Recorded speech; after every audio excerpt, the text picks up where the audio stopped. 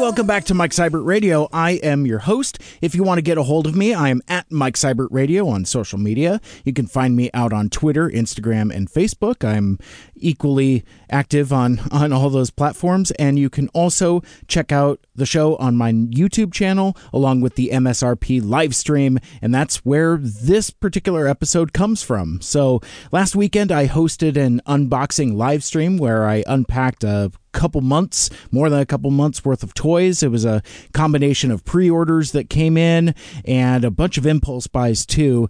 And then it just kind of hung around for a couple hours, giving a commentary and thoughts about the stuff I was unpacking. And I thought I would present some of that audio for you here now. I have done some editing to make the audio present a little smoother. There was like some dead spaces where I'm just literally unboxing packages. But I didn't necessarily trim out much of the actual content where I'm talking about the items that I'm unpacking. But with that, though, there's still a lot of visual cues that won't necessarily translate. A lot of, oh, hey, look at this thing that you obviously won't be able to see on the podcast. So just kind of wanted to give you a heads up on that. And you can check out the last Saturday's live stream. Again, that's on my YouTube page. I ended up doing it as 2 different videos, and that'll be apparent as you go through that. But hey, also, stick around to the end because I've got some bonus content for you. I'll be back after the main show finishes, and I want to talk about some other stuff that's on my mind, nagging me, that I need to address something I tweeted shortly after I wrapped up that live stream over the weekend. I put out a tweet that got a little more attention than I realized, and that's right, folks. That means it's the return of the Existential Dreadcast. So stick around for that. But first, that's a lot of boxes and more unboxing, more furious. Couple programming notes, some housekeeping. I am currently working on my Doctor Strange in the Multiverse of Madness episode. I know a few folks have been asking about it, and I put a poll up on Twitter.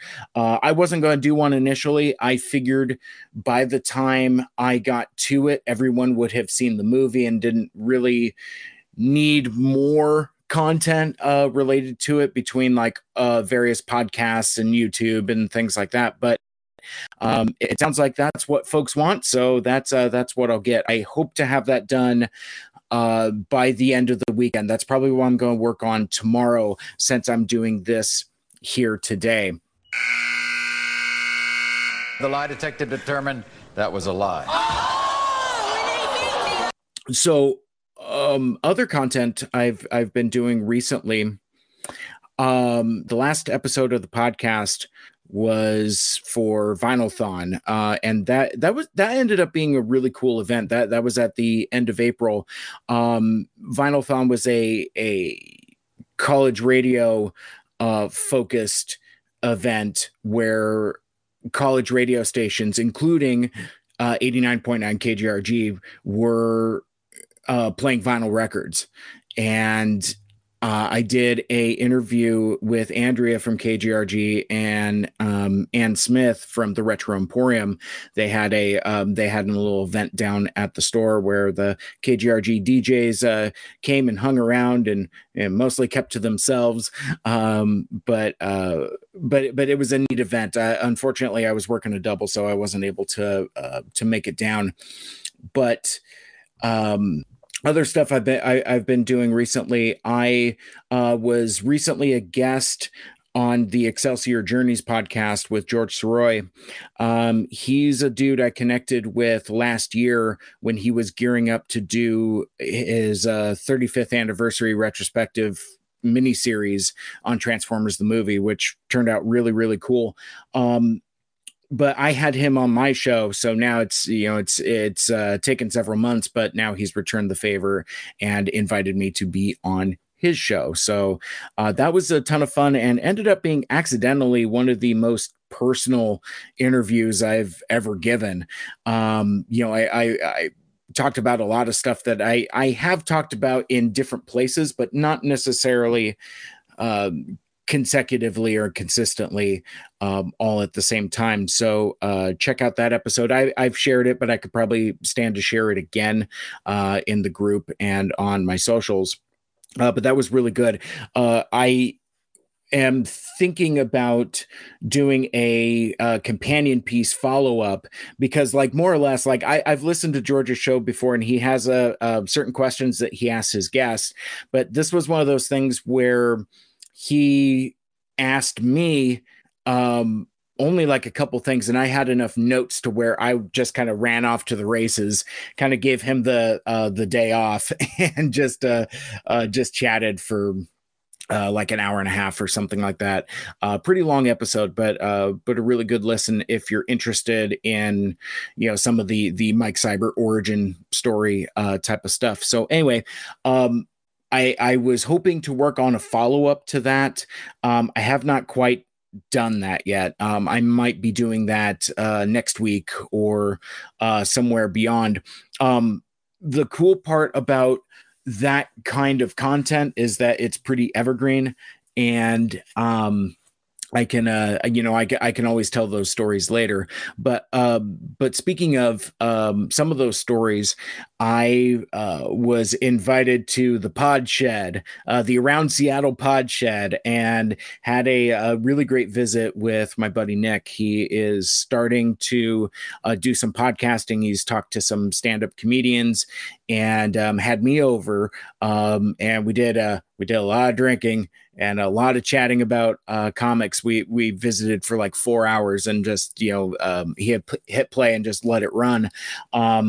He's been working on editing that and getting it out. In the chat here, he says, "My bad, Mike, for not getting out our 3+ hour podcast out," which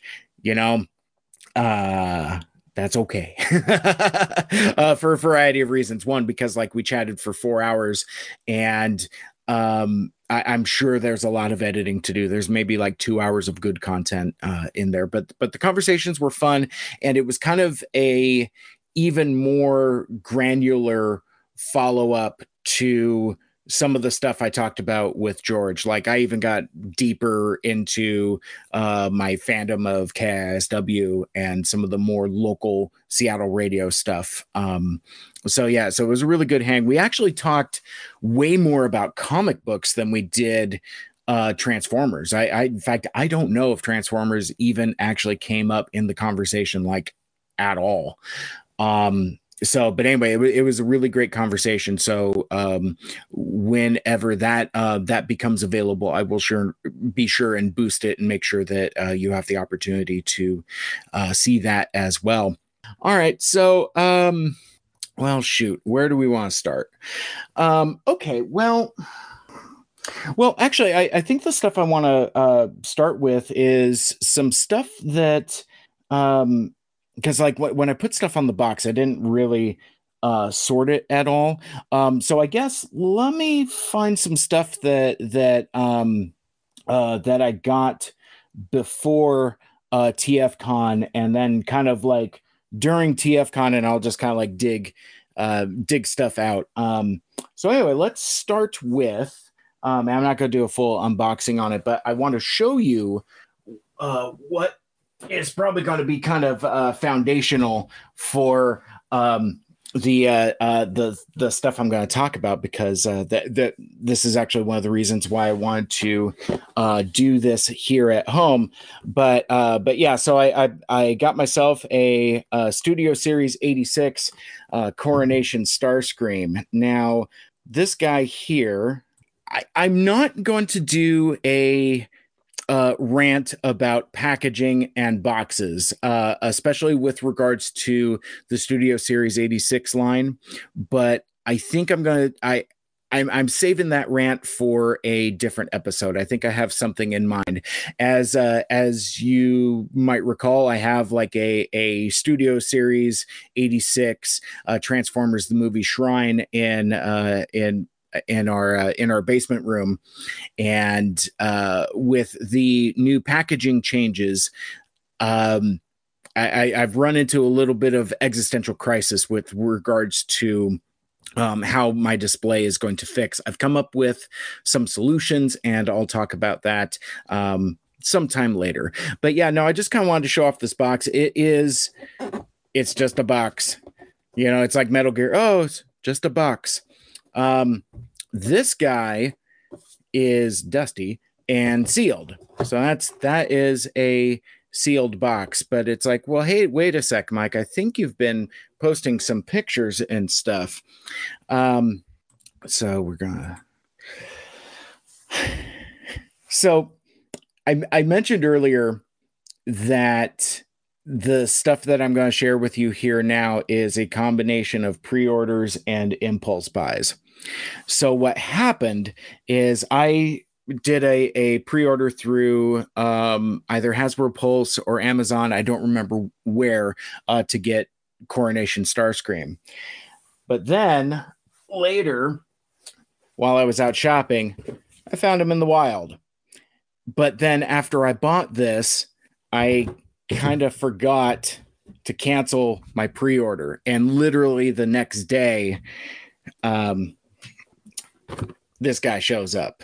So much like how in August of 1986, when I was 7 years old and got to go see the Transformers the movie twice in theaters, I now have two Studio Series 86 Coronation Starscreams. So I wanna, you know what I should have done? What I should have done is put the stuff back in the box so I can do an unboxing for you. But we're here now. So as you can see, it's a box, a windowless box, so you don't actually know what's in it. The tape was sealed though, so you know, I mean, it's like I don't know if there's Mountain Dew in here like people are finding with their laser primes, but when you take the stuff out of the box, it's a lot of cardboard and a lot of non-plastic ties, which I think is pretty cool. So I know I said I'm not going to talk a lot about packaging here, but Hasbro is really leaning towards moving away from having plastic in their packaging. So that's part of why they're moving more to windowless boxes, and in some stuff that you'll see in a little bit, they're even doing open boxes with no windows. But anyway, so this is the tray that all of the Starscream stuff comes in. There's the instruction book. I'll throw all this all off to the side. Put this guy back over here. But the reason why I want to show this to you is anybody who knows me. Oh, let's get this out of here. Get this guy out of here. Obviously, clearly, I don't know what I'm doing. Every bit of discourse regarding Coronation Starscream has involved the accessories that he comes with. So first you have have a cardboard backdrop that is a really good representation of the Decepticon Hall of Heroes, where Starscream very briefly is crowned king of the Decepticons. And within that, you get Starscream action figure, and he is really cool. It's a reuse, a retool of the Starscream figure from the Earthrise line, which that's a great figure that I didn't have already. So some folks were salty about this guy being a reuse and a repack. He does have some slightly different paint apps. I don't have the other figure, so I can't do a comparison for you, but he's a great figure, and he's got all the accessories that you want for a Transformers the movie Coronation Starscream. He's got the crown, he's got the cape. I love that the cape has extra joints in it for some extra posability. He's also got the shoulder pads. So this by itself should be what's in the box, and that would be fine. There's your Coronation Starscream. He's got the background. Looks like he stepped right out of Transformers the movie from 1986. But we all know that that's not all it comes with, and we know that it's a pretty big box. The other thing that this dude comes with is a big hunky purple chair. It's a big purple chair. So this is, I don't know if it's officially called this, but I call it the Nemesis Throne. It's it's a chair, but what it is awesome. But no, it's it's the captain chair, not even necessarily a throne. It's a captain's seat for the starship that the Decepticons make in the last episode of the pilot of the cartoon, More Than Meets the Eye Part 3. So when they go to, blast off and leave the Earth to go back to Cybertron, this is what Megatron is sitting on. Wait a sec, is that true? Or maybe it's the other way around, where like this is the seat that he's in earlier in the cartoon.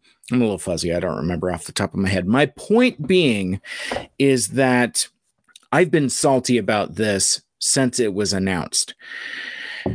This entire set is when it first came out, it retailed for $50.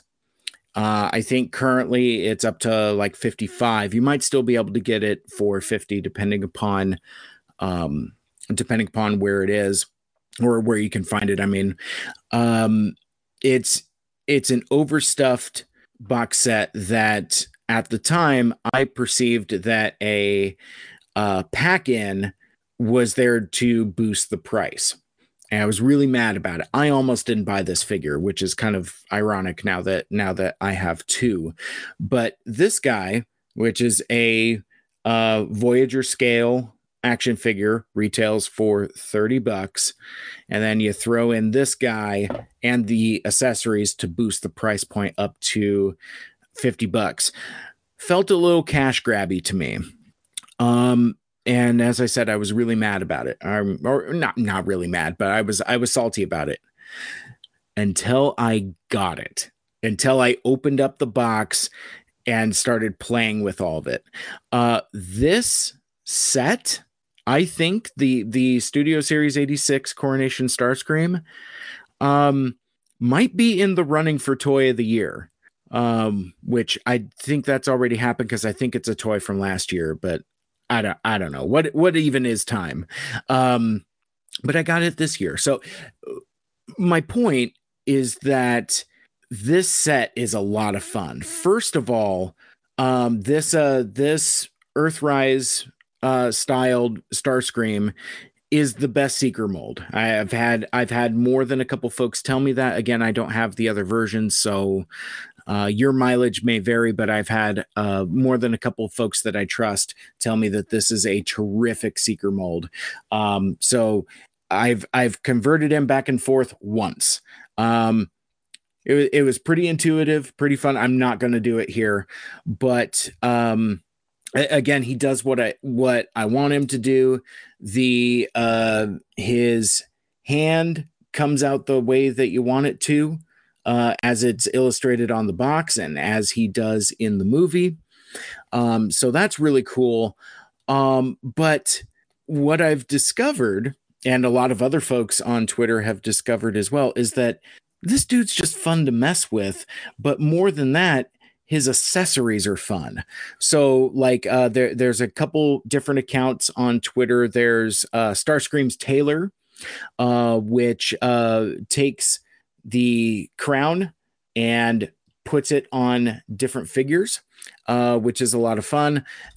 Sometimes they can get the shoulder pads to fit on different figures, but the main thing, and I've had a lot of fun with this as well, is the cape detaches, and it has a 5 millimeter plug on it, so that any figure, and there are a lot of them, any figure with a 5 millimeter port on them, either on their back or somewhere else, the cape can plug into.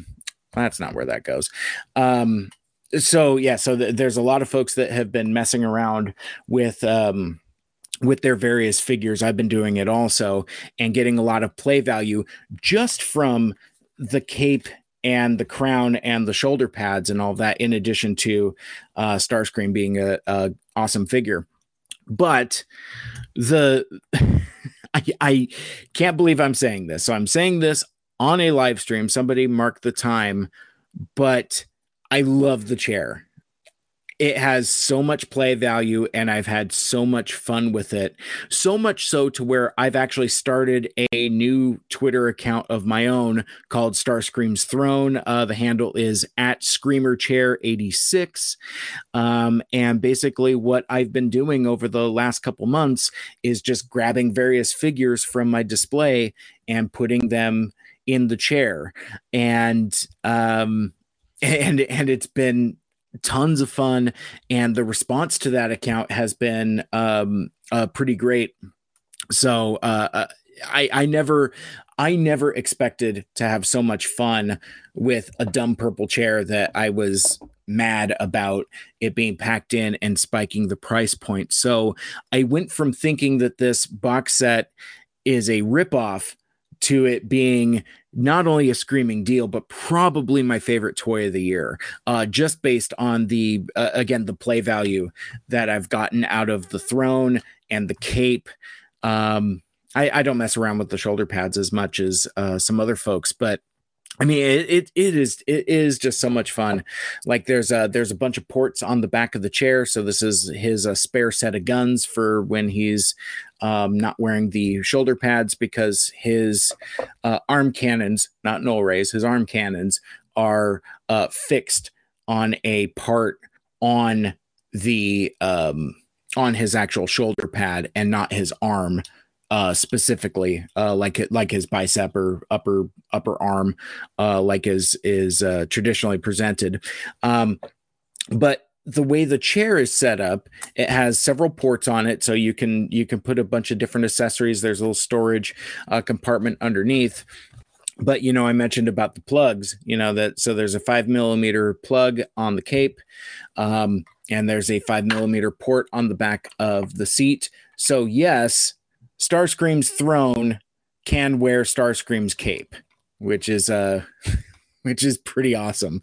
But anyway, so I've probably talked way more about this than I've anticipated already. But again, it is just so much fun. And so what my new measurement of fun with new toys is how well it interacts with Starscream's Throne and to an extent the cape. So expect to see more of that as we go through this unboxing. But yeah, I just kind of wanted to show you guys this stuff before we got too much further. So I'm gonna take I'll put the throne over here, and we'll move the backdrop away. Oh, and so I haven't decided if I'm going to open this one or not. I don't know why I would want to have a sealed windowless box. Maybe I can unpack that and discuss that in upcoming legislation about packaging in the Studio Series 86 line. Like I said, I'm not gonna mess around with it today. But one of the requests that I got, though, and I don't think they realized I had a second one, but folks will send the Starscream Throne Twitter account requests sometimes. Sometimes I have the figures, oftentimes I don't, but I've gotten to be good friends with some of the other fashion excuse me, with some of the other more fashionable Transformers toy Twitter accounts. Anyway, and yeah, no, I think that's about it for Coronation Starscream. Let's oh, I did that thing where I told a story and then didn't it went nowhere and I forgot about it. I got a request on the Starscream's Throne Twitter account asking, can Starscream's throne sit in Starscream's throne? Well, I would have to open this to find out. I don't I do kind of want that picture though. I just don't know if I want to unseal the box just for that. So we'll see if I decide to do that or not. Okie dokie. So right before I went to TFCon in March, that's 2 months ago now. My God, literally 2 months ago. Okay, so yeah, so this is roughly 2 months worth of stuff. Literally the morning that I left, I got a delivery from Amazon, and in there I got this nerdy little boy, a Studio Series 86 Perceptor. Now, I got him from Amazon, and I actually have not messed with him yet. So this is going to be our actual first unboxing of the day, I guess, because yeah, he's sealed. I have not opened him. But yeah, again, I've said this a half dozen times already. I'm not going to talk about packaging, but I'm going to talk about packaging a little bit. So this is one of the first figures, along with Coronation Starscream, of like the new style of packaging. Now this guy still has a window. This figure still has a window, a plastic window in it, but the box is significantly smaller than the previous deluxe class figures. And what I should have done is brought one of those over for comparisons, but this is I didn't think to do that. So yeah, so there is a Perceptor in his box, and so yeah, let's wipe the dust off of this guy and see what's inside. Slit the tape there. Now, I should also mention that I received this package from Amazon, and they shipped it in a bag. They didn't put it in a box, and as such, all the corners are smushed in. There's a dumb sticker on top. I didn't open this for the longest time because I wasn't sure if I wanted to send it back or not. And then I decided that I think I would just rather have the figure than worrying about sending it back, doing the return to Amazon, and then taking my chances on trying to find him somewhere else. I have no idea if Perceptor is available or plentiful or what, but I got him now. So, but yeah, before I take him out, let's take a look at this this box art here. I love this illustration, and I especially enjoy the one on the side here. The lighting's really washing that out. Yeah, I really like the expression on his face, and I don't know. I just think it's a really cool. I just think it's neat art. So anyway, yeah, let's take this dude out and see what's going on here. Slips out of the box there, as you can see. Oh, that's unfortunate. He's kind of weirdly posed there. So actually, this I'm glad I'm unboxing this here with you, because like I did have some questions about like kind of how the backdrops were going to work, because like so far all of the Studio Series 86 figures and even like the Studio Series Bayverse figures have had a background, and so I was curious about how that was going to reconcile with the new style of packaging. But so I'm going to set this guy off to the side for now. You can see there's a spot for his gun as well as his microscope. But going back to the box, if you take a look inside and also on the back here, you can see that he does indeed have a backdrop, And I appreciate that this backdrop, this scene is incredibly movie accurate. I mean, so like this is the rally point where Perceptor rolls up and says, Ultra Magnus, a cursory evaluation of Decepticon capability indicates a distinct tactical deficiency. And impatiently, Ultra Magnus says, in other words, and then Springer, because he's dope, says, we're outnumbered. Anyway, so there's the stand there inside the box.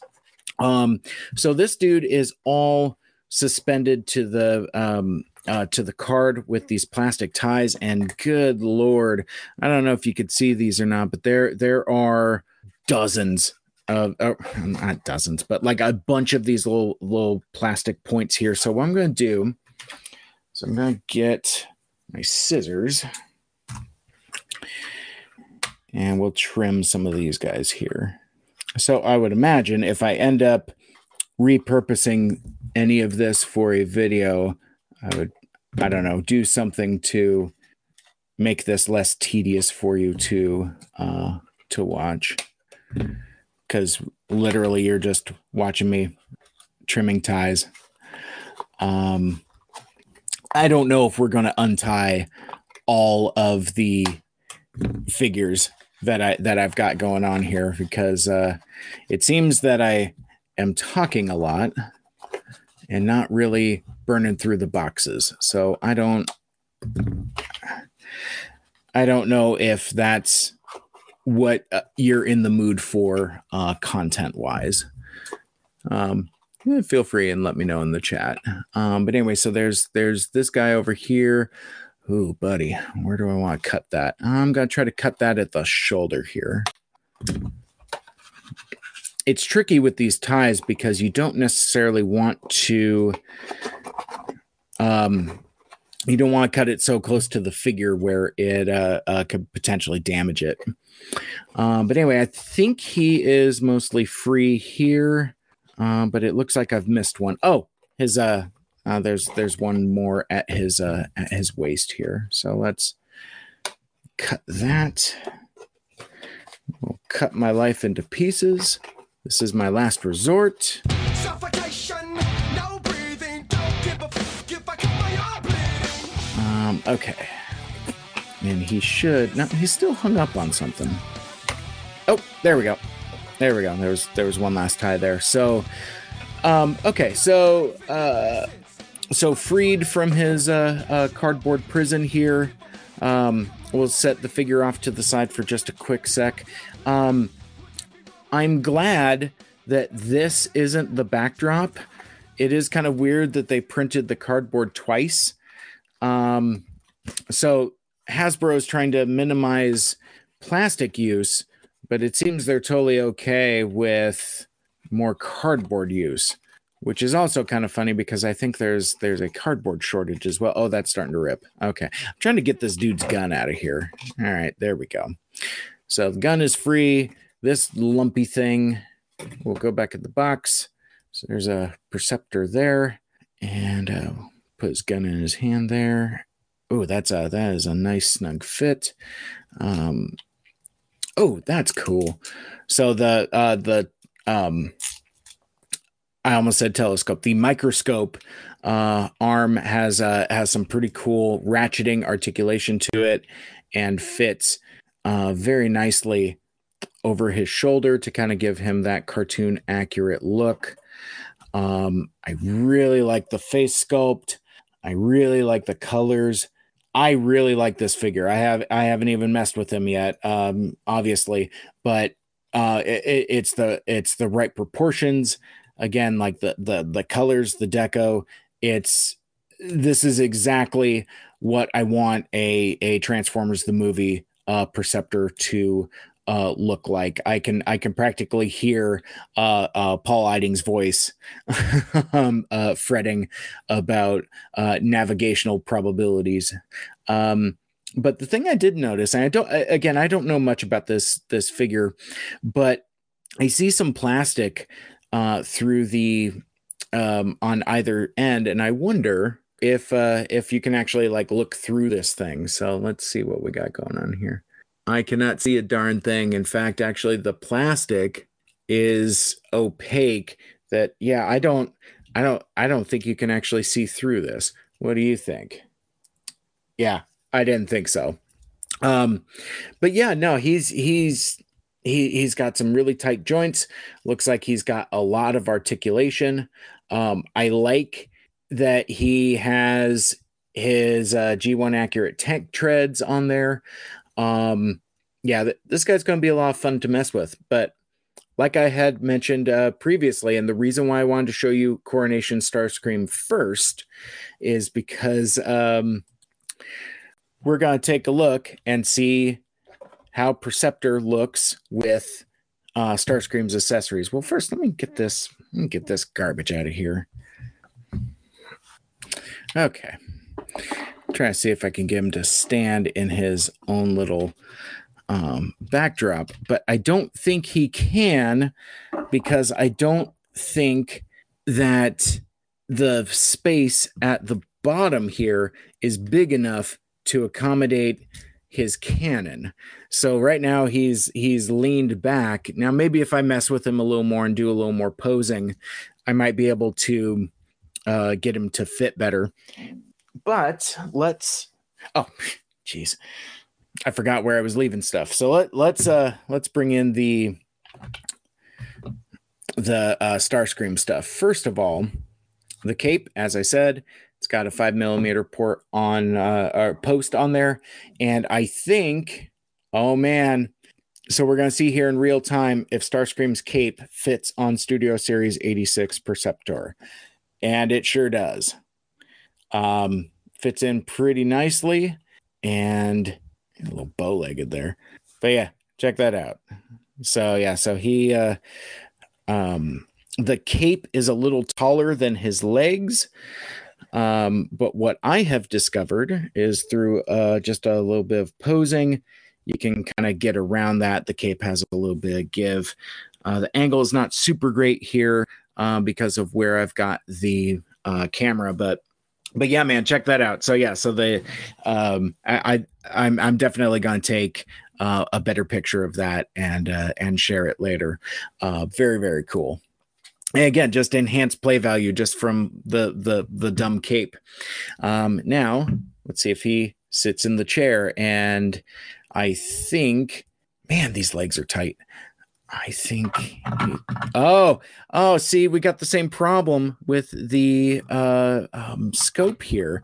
So let's see what we can do. Okay, so, and again, that is unfortunately the problem with this camera angle. But yeah, no, he sits in there. So I'll futz with him a little more, maybe do some better posing. But yes, Studio Series 86 Perceptor can fit in Starscream's throne. Yeah, that's pretty dope. I really like that. I really like this figure. I've always kind of liked Perceptor. You know, he's a sweet nerdy boy. But yeah, no, tons of fun. Okie dokie. So we are gonna set Perceptor off to the side here. So I will move the throne back here, move the cape back here. And so, yeah, so we're just going to put, okay, I'm not going to put all this stuff back in the box. I'm just going to set it off to the side and throw all that on the ground. What is next? Well, actually, I'm kind of going all over the road here, but this is a figure that I picked up after TFCon, so I'm not going chronologically, but this was a figure I picked up impulsively while I was at Target. Ironically enough, the morning I went to go see the Morbius. It was a 10 o'clock screening, so I had some time in the early morning before I got there. Target had just restocked their stuff, and I bought too many figures, all of which you're going to see here. But let's start with, and you can see I've already opened him, but Legacy Blaster, or Kingdom Blaster in a Legacy box. So this is one of those packaging that is the new style of windowless packaging, like we were talking about earlier with Perceptor. He still has a window, Blaster does not. So I've since unboxed him and all of that, but I'm being very silly with it. I don't know why I'm doing it that way. Okay, let's get to the unboxing, and I want to talk about this figure a little more with you. So there's a slightly better angle on his box. The thing that I want to comment on is that, again, Hasbro is doing this style of packaging to minimize the amount of plastic used. I like it, no problem. But at a time where they are when they were making the Studio Series deluxe class boxes smaller, well, and the Voyagers as well, when they're making the boxes smaller, why is it that this box is smaller and this one is still pretty big? And I'm a box collector, and I like displaying things in package, and I'm kind of frustrated by the legacy packaging. I love the vibe and aesthetic. I love the colors. I love like the whole kind of like synth wavy type of vibe. And I like the box art, but I don't like how it presents after it's been opened. So I have since freed Blaster from his ties, so you don't have to watch me cut everything again. But it's frustrating because, like, well, one, I think I could pull him out that way. Mostly. I don't know. Hopefully his head doesn't come off. But I don't know how to display this. Do I display it like that? That looks kind of dopey with like this extra chunk at the top here. You can see this chunk in the back here where he kind of sat up and back. Well, actually, let me get this. Let me get this open so you can see what I'm talking about. Oh, that just all comes right out. So yeah, he has a cardboard backing, and you can see where like all the ties were significantly less than Perceptor, ironically enough, but he has this notch in his back that fit here, basically. So it was like that, a little spot for his legs, slot for his gun, and I think eject just kind of was taped into the side there. So he sits on the card that way, which I don't like. I don't know. It really kind of bugs me. Apollo just threw in the chat, you could add a small riser in the box so he's up higher. That's actually a really good idea. But I don't know. Well, actually, I could probably just grab some like scrap cardboard or something just to kind of like boost his feet up. But it's frustrating that you have to invest in more packaging to display stuff in the packaging, if that makes sense. Now, again, I'm kind of out of my mind. It's like, I buy transforming robot toys to display them in the box. Doesn't really make a lot of sense. But I think a more elegant solution would be just to kind of minimize the cardboard. And I'm not exactly sure why they didn't do that. I haven't purchased enough legacy figures in this size class to know if that's something common, or if it might just be with Blaster, because he is a repack from the previous line, from the Kingdom line. So maybe it has something to do with that. I don't know. But regardless, this figure is great. Again, they're just I really appreciate the very screen accurate aesthetic. I was talking with some buddies recently, and he's not specifically a retool of Soundwave, but there are some shared parts, I think. I can't necessarily identify all of them, but like his transformation is very similar. And like on his back here, this this butt flap is very similar to Soundwave. So there's a lot of shared engineering and a lot of shared parts within here, but this is still a really cool representation of Blaster. I don't have anything bad to say about it. So he comes with his gun. He's got his trusty electro scrambler. He also, you might not be able to see it here as readily apparent, but his that's either a trigger finger. The way his finger is extended there, it's either as a trigger finger or as a spot to press his own buttons on his abdomen, very similar to how Soundwave has his eject button over on top of his shoulder that works. So, and I mentioned shared engineering and shared parts. This also has a spring-loaded door. This is a lot of clear plastic, but this portion, the yellow portion here, is all solid plastic. So there is the clear plastic window, but it's not, but this is, the yellow portion is plastic as well. So it's not clear plastic that's been painted. So that's pretty cool.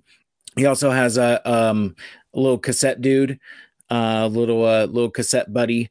I kind of like the War for Cybertron and Legacy cassettes because like the proportions are kind of funny. They just end up being like stubby little fellas. See if I can get his head out here. I know I said I wasn't going to do a lot of transforming, but you know, and I'm still not. I can't futz with this guy right now, but he fits. I was about to say he fits very cleanly inside Blaster's chest, and then I was having some trouble getting it in Blaster's chest. That's not as clean as it was when I was messing with it earlier. I promise you he fits in there. So anyway, yeah, so he's I really like it. And it brings up a question that, again, I don't want to necessarily litigate here, don't want to necessarily unpack here. You have Blaster, who is in Transformers the movie, but he's in the Kingdom line and now in Legacy. On the other hand, you have his buddy Perceptor, who was also in the movie and is also a season 2 character, but gets a Studio Series 86 figure. What is the difference? I mean, I'm sure somebody smarter than me in the content creation community could, through their relationships with Hasbro, could explain pack assortments and what goes into what assortment. But the point I want to make here is that these two figures look really good together. And I tweeted this recently, but I think that because of their role in that first part of the movie, that Blaster and Perceptor are as much movie characters as the new characters, like say like Ultra Magnus or Cup or Hot Rod or RC Springer. And it kind of inspires a question of who is and who isn't a 86 movie character. So like one of the first Studio Series 86 figures was Jazz. I don't consider Jazz to be a movie character. He's in the movie, he has lines, but he doesn't really play a prominent role. Same with Cliffjumper. He and Jazz are hanging out on the moon base, and they're characters from the 84 line that made it through. But I guess in the case of Perceptor and Blaster, I think because they are featured so prominently in the movie. In fact, this is why I think Blaster is a movie character. One of the cool things, again, it's kind of taken for granted 36 years later, but that scene in the movie is the first reveal that Blaster has tapes. So Blaster was a season 2 character, and he faces off with Soundwave and Autobop, and they intentionally kind of keep the tapes out of the fight because at that point Blaster didn't have any tapes. They didn't come out until 1986. So that first scene in the movie when Perceptor and Blaster are being attacked in the crow's nest by the tapes, Rumble, Frenzy, Ravage, and Ratbat, it was actually a really cool reveal where Perceptor's like, "Run, Blaster, save yourself!" And then I threw the tape in the done pile already, but he has this cool moment where he sidekicks Ravage away, and he's like, "No way, 2 can play," and pops a chest and unleashes his own little dudes. That it's so odd, but that's actually like one of my favorite scenes in the movie. I like the tapes, and I like the size and scale. I like that they're just they're miscreants. they're hooligans. And I liked how that's portrayed in that scene in the movie, especially showcasing the size difference between Blaster and Perceptor and the cassettes. Point being, I'm glad that I've got these two together, but I can't quite figure out how I'm going to display them yet because, again, they have 2 different boxes and 2 different lines. Now, you could say, well, just throw away the boxes and display them exactly the way you have them right now, which I may end up doing. But anyway, these guys look really cool together. I like that Perceptor is just a little bit smaller than Blaster, and I think they scale together pretty well. I'd have to watch the movie again to see if they scale this way when they're together, but Blaster is a big dude. In fact, actually, his G1 toy is massive and like towers over everybody. He's like twice as big as Optimus Prime. It's crazy. But anyway, yeah. So let me set these guys off to the side, and yeah, just for funsies, I want to show you those boxes again. So yeah, so it's like, if I'm displaying boxes, there's no way I can put these on the same shelf side by side. It just looks so incongruous. And in another episode I'm going to do at another time where I'm talking more about the Studio Series 86 line and the change in packaging and how I feel about it, I want to kind of get into the debate about whether these quote-unquote movie characters should be repacked into Studio Series 86 boxes, but we'll do that a different day. All right, so let's see what's next. No, he is a TF Con. Oh, hey, do we want to open this guy? So at that same Target run, I also got myself, speaking of Studio Series, got myself a movie Soundwave. And I grabbed this figure literally on impulse. It was, I think it's a little harder to find. And so I just got caught up in it. It's like I grabbed Blaster, I grabbed this guy, and then since I'm talking about it, I may as well bring him over. I also grabbed myself Silver Streak, aka Blue Streak. His box is over in the corner. I'm not going to bother taking it out and showing you. But ironically enough, this was the figure I went to Target for to look for, and so I found him.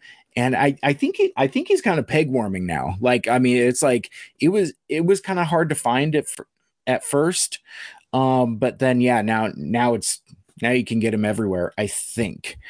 But yeah, so. Yeah, let's talk about a couple things. One, let's Now let's talk about Blue Streak briefly. So he's cool. This silver, blue, and black deco is really cool. I'm not crazy about the white. It's fine, but yeah, it's not my favorite. And this this figure, this is actually the first Dotson mold I got of the current line. So I don't have Prowl or Smokescreen or Blue Streak or Barricade. I've heard mixed results about this particular mold, and I kind of echo those mixed results. He's fine. I don't necessarily have anything bad to say about it, but the conversion isn't as fun as I was hoping for. So like when I was a kid, I was a huge fan of the Dotson mold, and not necessarily the characters though. I mean, I like Prowl fine. Blue Streak didn't necessarily have a whole lot of character, but I was completely taken with the aesthetic of the Dotson Z car, and I really liked how the car looked, and I really liked how the character model of that mold looked. But yeah, I don't know. I was kind of hoping that this figure would be just as fun as Sideswipe, and that maybe I would be inspired to build a Dotson army just like I've built a Sideswipe army, and I'm not. I like it fine, but I don't like it enough to go find more. Conversely, like when I got deep cover, a blue deep cover last year, the blue Sideswipe mold, I really love that figure, and it really inspired me to really inspired me to check out more of that mold and to build an army with it. But yeah, I mean this guy, he's fine, but his knees are a little loose. A good portion of his shin, this lower leg portion, is all clear plastic. So I wonder about the durability of it. I do like that I don't know why I switched the camera back. I do like that he's got ankle rocker for some additional posability, but his feet are too damn big. I don't know. The proportions on him are kind of weird, and his knees are kind of loose, or at least on my copy. Which again, not specifically bad, but I would be lying to you if I didn't say I wasn't just a little disappointed with this guy. The white is a little too striking for my taste. I think I would prefer a little more gray, and I do like the color. I do like the more indigo, and I like it because it's different than blue Sideswipe, blue deep cover. I did a picture with the two of them together a little bit ago, and so I do kind of like how they look together. But yeah, I don't know exactly what I was looking for in this figure, but I don't know if I found it. Again, he's fun, he's okay, but does not blow my hair back. The masterpiece version of this MP18B is terrific. I love that, and I think the difference is the white versus the gray. He's got all on the masterpiece version. It's all grayed out, and the same silver there. I have a very specific color palette that I'm super into, and between this character and blue deep cover, it's got me covered. I would I wonder sometimes if I should do like a separate collection of just characters that are blue, black, gray, silver, and occasionally white, but more it's the blue, black, and silver. Like I said, the white kind of throws that off a little bit. Whereas that blue deep cover, he's got the blue, the black accents, the gray, and the silver in the form of the battle damage. So I really like that figure. I'm not talking about that figure. He's over on my shelf over there. I'm not going to go grab him. But anyway, so yeah, so Silver Streak, he's fine. I do think it's interesting that they did him in Buzzworthy as the Target exclusive instead of Generation Selects, which I think we all thought that's what was going to happen to him. I didn't even talk about the door wings. Jeez, I keep saying, oh, he's fine. But the thing that really gets my imagination about the Dotson mold, why I liked those versions of the characters, the animation models specifically, is because of the door wings. I think door wings on ground pounders, on cars and vehicles, is probably my very favorite Transformers thing. I don't know. There's just something about doors presenting as wings that screams. It's very Transformers to me. So when I think of Transformers and like my favorite character body types, it always comes back to body styles like this, where it's very visible and prominent car parts, where, you know, it's like headlights, bumpers, tires, fenders, tail lights, all this other stuff. So that I don't know why I'm not in love with this figure, because it should be everything I want it to be. It's the right color scheme. The face sculpt is great. I mean, it looks basically like the Masterpiece head. I don't know why this figure doesn't do it for me. And it's not because it's bad, but yeah, I don't know. I've been thinking about it for a while, and I think I still need to think about it for some more, but yeah, he's fine. Okay. I'm done talking about this dude. I'm going to set him in the done pile. Let me see. I kind of did myself a disservice in the way that I stacked my boxes. Go back to the drawing board on that. Okay, so I did get a handful of things at TFCon.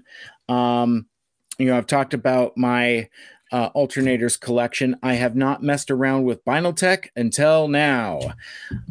Got myself a this is Alert from the Binaltech Asterisk series, and it's basically the Subaru. No, wait a minute. Yeah, no. So this is the Subaru Impreza mold, that smokescreen, and God, who else? Ricochet, and a couple other characters that should not have the Dotson mold ported over to the Subaru mold. This the die cast is super heavy. This particular copy has a little bit of paint chipping on it, but that's fine. I got a really good price on it, and now that I have something from the Deep Cuts Binaltech line, I don't know if that means I'm going to get more or not, but it's a cool figure. It's a lot of fun. Let's keep this going, and I am going to show you a box that I actually got from GameStop, of all places. Actually, GameStop has been really clutch in terms of like getting stuff earlier than other retailers. Like, I used to order a lot of stuff off of, or pre-order a lot of stuff from Hasbro Pulse, but I kind of got tired of getting stuff last. So now I don't necessarily want stuff first, but close to first. So within this guy, I got, oh, jeez. Oh, sorry, Missy. The cat's over there. I got the latest Black Series Boba Fett. So I'm going to set this guy over here, and I'm not necessarily going to spend a lot of time going through him, but I do kind of want to show him to you a little bit, because this this figure is great. It represents his. It says Book of Boba Fett, but it's not. This is actually his look from season 2 of Mandalorian, where basically after he gets his armor back, he repaints it, gets a new outfit, and just kind of has a new outfit. I could talk about Boba Fett figures later, but I've had tons of fun with this guy. There's a damn camera. There it is. I'm leaning too far over. But this is a really, really nice figure. So this is one of those quote unquote deluxe Black Series. Like I think it cost me $30, but the sculpting and the details on him are really neat. I'll mess with him a little more in a different video. Like, you know, if you're following my Starscream's Throne account, Screamer Chair 86, you've seen that Boba Fett has already had a seat on the throne. But anyway, this dude rules. Looks like Alpha Magnus is in the chat. This is the only one I was thinking of getting. Yeah, if you're gonna buy one Boba Fett figure, get this one. He rules. That's why I based Macho Mandalorian on. And if you haven't seen Alpha Magnus's cosplays, do yourself a favor, because you're really missing out. But yeah, let's I'm gonna mess around with this guy just a little bit. You can't necessarily see it in this lighting, but all of the pictures that I've seen, the face sculpt is very plain, but when you get it in hand, there's a lot of I know it's just a big white blur, but he's got like a lot of the facial scarring and stuff that he has in the TV show.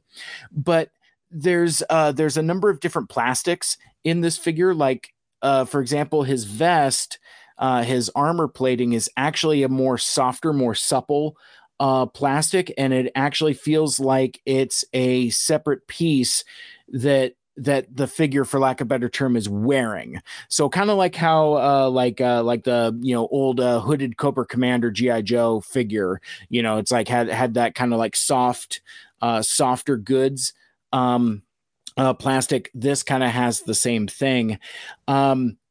He also has softer plastic belt and a little skirt here. So that's all one piece. There's a flap on the back, a flap on the front, and the belt, which I think presents very nicely. He also has a holster coming from the belt that his gun does fit in, as well as having a soft plastic loop that goes around him. Now, one thing I was kind of concerned about with this figure is how posable his lower half would be, because basically it's kind of like a skirt, or like, you know, just a really flouncy pants.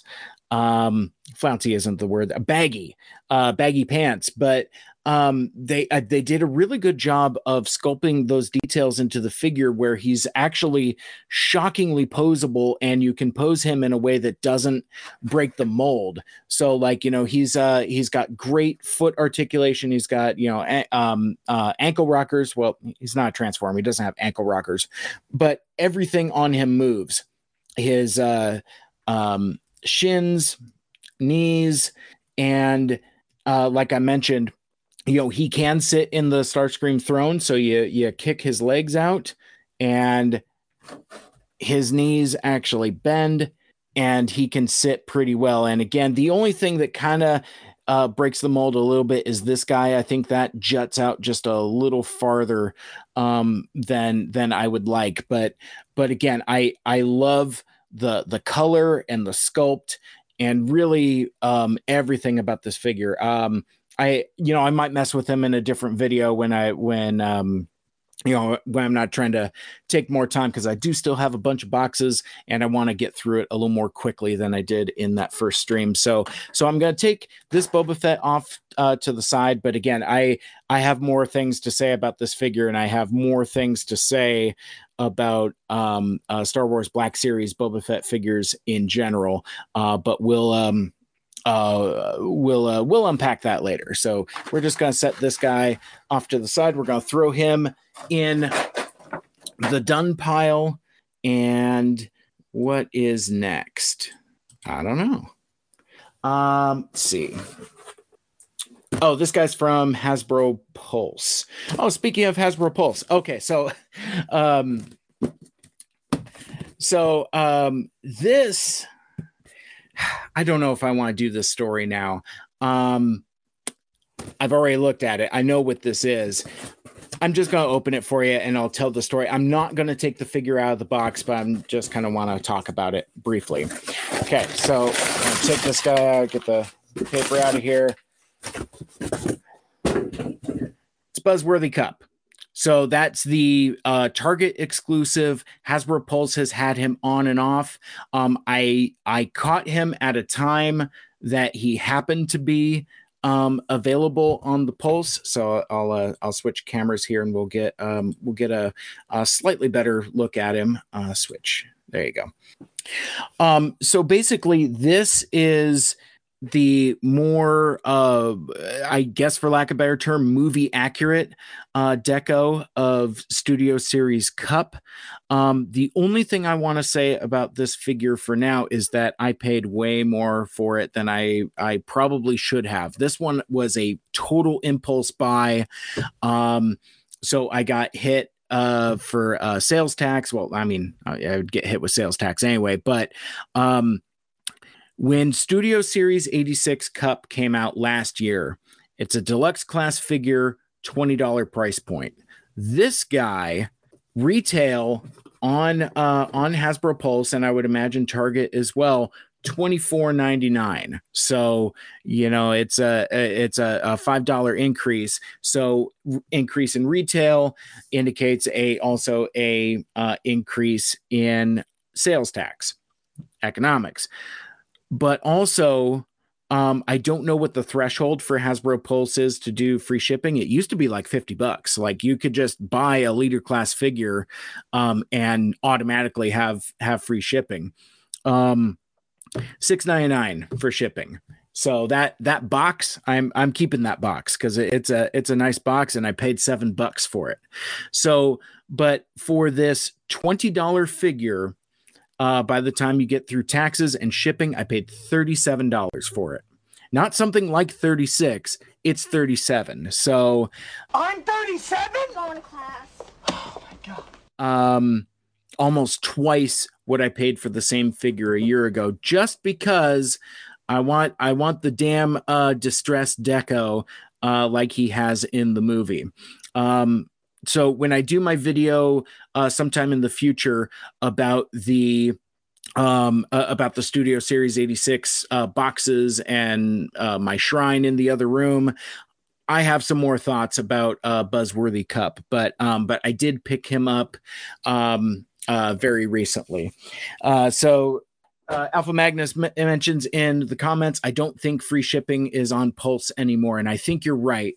I don't know when that changed, but it did at some point. But I remember last year, it wasn't necessarily free. It was just kind of like I don't know, complimentary. But basically, like when you spent a certain amount, they wouldn't charge you for shipping. So I posted a screen grab of my receipt from Pulse on Twitter, and I posted something glib saying like, I don't think this is fun anymore. Just basically talking about the increase in price. I mean, I think, and again, maybe that's a whole nother podcast and a whole nother video and a whole nother thing for a whole different time. But I think a lot of folks are getting priced out of the hobby because of things like this, where it's like last year a $20 figure now costs you $37 out the door. So Again, I would have preferred to have found him in the wild at Target, but here in the Pacific Northwest, those get snapped up for whatever reason. You can find Silver Streak as much as the day is long, but no cups, no cliff jumpers. Very weird. All right, let's keep it moving. What do we got next? Okay, so this is. Oh, I know what this is. This is from Super 7. So I'm gonna kind of switch gears a little bit and go from transforming robots to, well, let's see what's in here. We got so much paper. I can see it. Well, now you can see it, so I may as well show you. I was going to make a joke about transforming robots, but I'll be honest with you, this was a straight up impulse buy. So no, the other thing is an impulse buy. Bought myself from Super 7 G.I. Joe version 2 animated Snake Guys. Now, this guy, this is kind of following up on a promise I made online, because like Super 7 has the G.I. Joe license. They've been doing G.I. Joe figures for a while now. They're a terrific variety. They're also prohibitively expensive. This is a $20 figure at a time where Hasbro Retro Series Marvel Legends, the 3 3/4 scales are $10. I know it's the cost of the license or whatever, but the deal I made with myself is, and I didn't think that they would actually do it, but if they did a version 2 Snake Eyes, I would have to buy it. So I bought it. Now, speaking of shipping and impulse buys, I bought another figure as well, thinking that if I bought more, I would get a break on shipping. That was not the case at all. But this was another figure that I made myself a deal. If I ever saw it, I would buy it. And this is the Super 7 Deluxe Devastator figure. So this is your Snake Eyes is your standard Super 7 figure. And again, the lighting is almost a little too bright. But this figure is great. He really looks like cartoon accurate animated Snake Eyes, the version 2. And again, this is the figure I wanted. This is the figure that I said I was going to get. But yeah, man, that price point though, this one was a little hard to swallow. This guy, so this is 20. This guy retails for 25, but if you look at the size difference, I feel like I get my money's worth out of these. I don't have many Super 7 figures, but then I have at least a half dozen now. Let me start over. This is the only G.I. Joe figure I have from that line, and probably the only one I'll ever get, because I'm a sucker for version 2 Snake Eyes. It's one of my all-time favorite characters. I'm also a big fan of Devastator and the Constructicons, and I really like how this figure looks, and I like the size of it. I like the scale of it, but the thing that's so cool about these Super 7 reaction figures is the card art. You know, it's obviously homaging the iconic Kenner Star Wars series, and then to an extent G.I. Joe as well. So they've done a couple waves of Transformers figures. The only ones I have are the specific branded Transformers the movie figures. So this is the only one of just regular Transformers. And as I said, this was an impulse buy. I knew I was going to get this guy. I never saw a pre-order. I just went to the Super 7 website and I was just like, oh, hey, and bought it. This guy was impulse. And what's funny though, is when I went to go check out, the amount of shipping increased. This was like $6. And I thought if I bought more, they might give me a break on shipping. No, they cost me more. Like, it ended up being like $9 for shipping, which, again, those of us that ship stuff know that ain't so bad for shipping a box like this. But yeah, these are really cool. I am never going to open them. or I'm never going to open Devastator, because the thing for me, the reason why I like these Super 7 reaction figures is the entire aesthetic of the blister card, the card back, and the art. So yeah. So Alpha Magnus, I have those same quote unquote only if these do random clauses. Star Saber was literally one of them. I've definitely made strategic choices that having to do with prices. And then I had a rule about only getting Christmas Prime if I saw it in the store. Never looked to see if it was even available in stores. LOL. Yeah, exactly. You know what I'm saying. It's one of those things where it's like if you come across it, get it. But yeah, I went a little too impulsive on these guys. I probably should have just bought Snake Eyes and left it be. Not that I am dissatisfied with Devastator, but like with all of the other stuff that I've got, I don't know if I need him. So what else? Okay, so that was the box for these guys. So that's done. Okay, cool. Oh shoot, we're cooking with gas here. Very good. All right. So this next box is okay. Hang on. I'm trying to resort on the fly here. Yeah, let's do this one. Okay. Because like I have two mystery boxes and I want to save those for the end. Okay, so this box is this is just a straight up purchase. It's just something from I bought from a dude on Twitter. I know a lot of folks in Transformers fandom are familiar with Brentosaur, with Brent.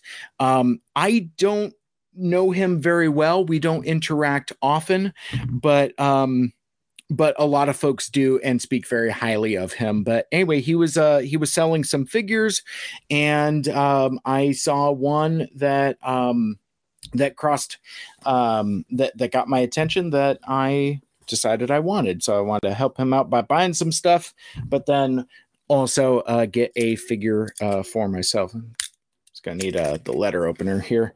So, and I am opening this from the bottom because both of our addresses are on the top, and I don't want to unintentionally dox us, just in case, like, Stinky Pete is looking for looking for reasons to come after folks. Anyway, so yeah, let's get this guy opened, and I will show you the figure within, and we'll kind of talk about what this figure is and all that other stuff. Okay, let's see what we got going here. Got a baggie. Okay, so we got a bag and another bag. Okay, toss that box in the done pile. And okay, so I think we should probably open the larger bag first.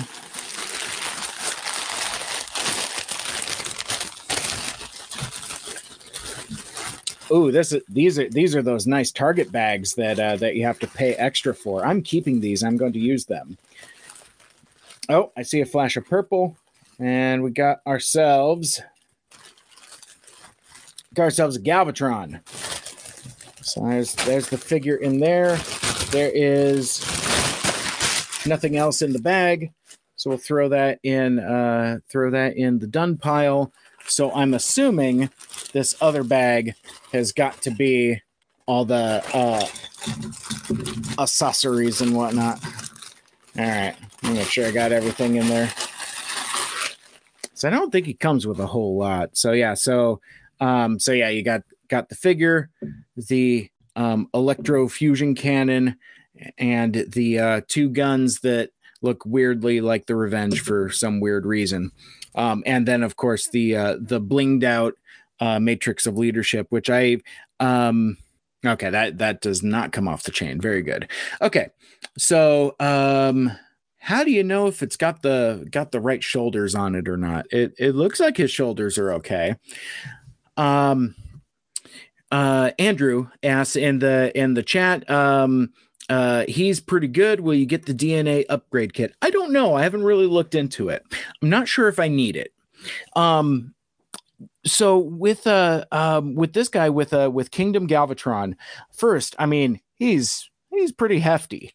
I really like that. That's kind of like the way you want Galvatron to present.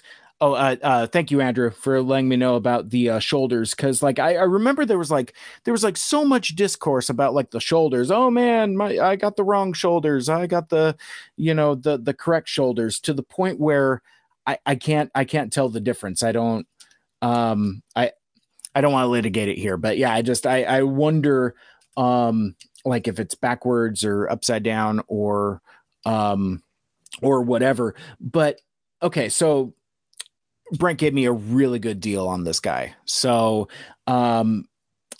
this I've wanted I've wanted this figure.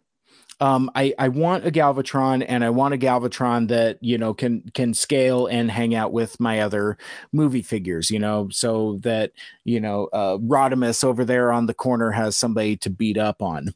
Now, I know one of the criticisms, particularly of the Kingdom version, is the space mud, the battle damage around his feet and around his chest.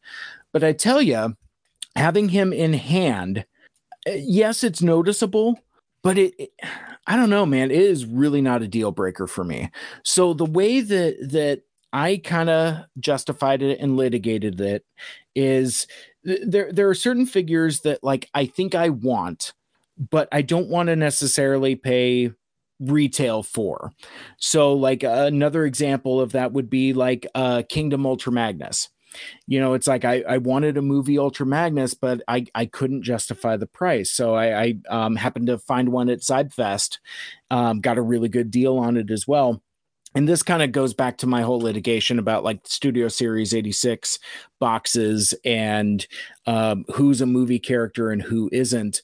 But I wasn't excited to pay full retail for this guy because of the space mud. But if my dude Brent is giving me a killer deal on it, I can look past it. So it's an example of like price kind of determines what my tolerance level is. But again, he's really cool. I like him. I think I'm gonna have fun messing around with him here. Which reminds me though that he can have a friend, because this whole time I've had this guy. I've had the let me make sure I got the correct attribution. This is the Behold Galvatron Unicron Companion Pack. Or I'm sorry, Behold Galvatron ! Unicron Companion Pack. This guy's cool. I'm gonna switch cameras back here for a sec. I have been meaning to unbox this guy for a really long time. Obviously, I mean, it should be apparent why I got it. I mean, it's a Transformers the movie Unicron. This is the purple one. So I'm not going to fully unbox him here. You can see how he's got like the ties on him. But anyway, this guy is so cool. It's so rad. I haven't had the chance to unbox him yet, but then I decided that, this is like a very special, very specific Galvatron that I wanted.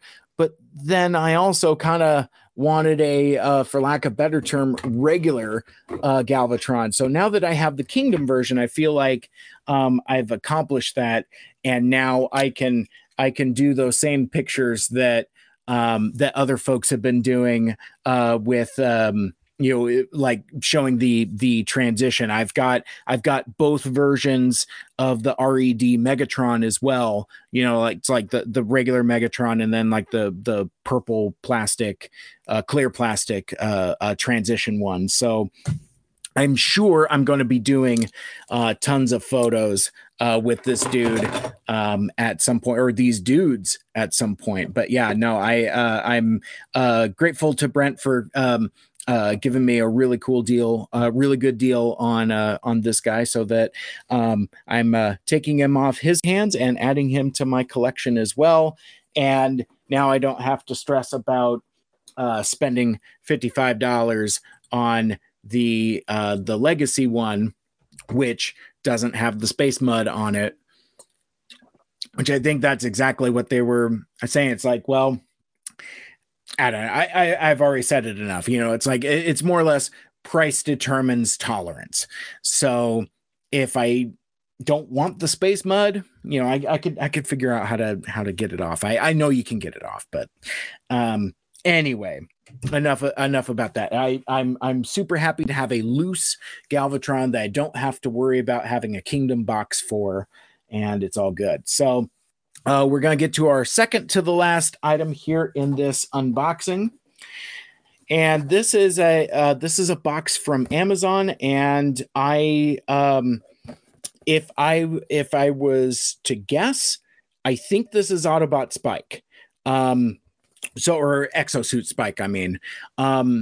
So if you haven't been following the saga of the I keep trying to say Studio Series 86, but the core class Exosuit Spike, it's a listing that's like appeared and reappeared. It's now since showed up on other retailers.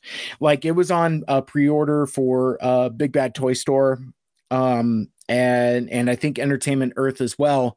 But I was keeping an eye on the Amazon listing because like it appeared and then it disappeared and then it reappeared again saying it was unavailable.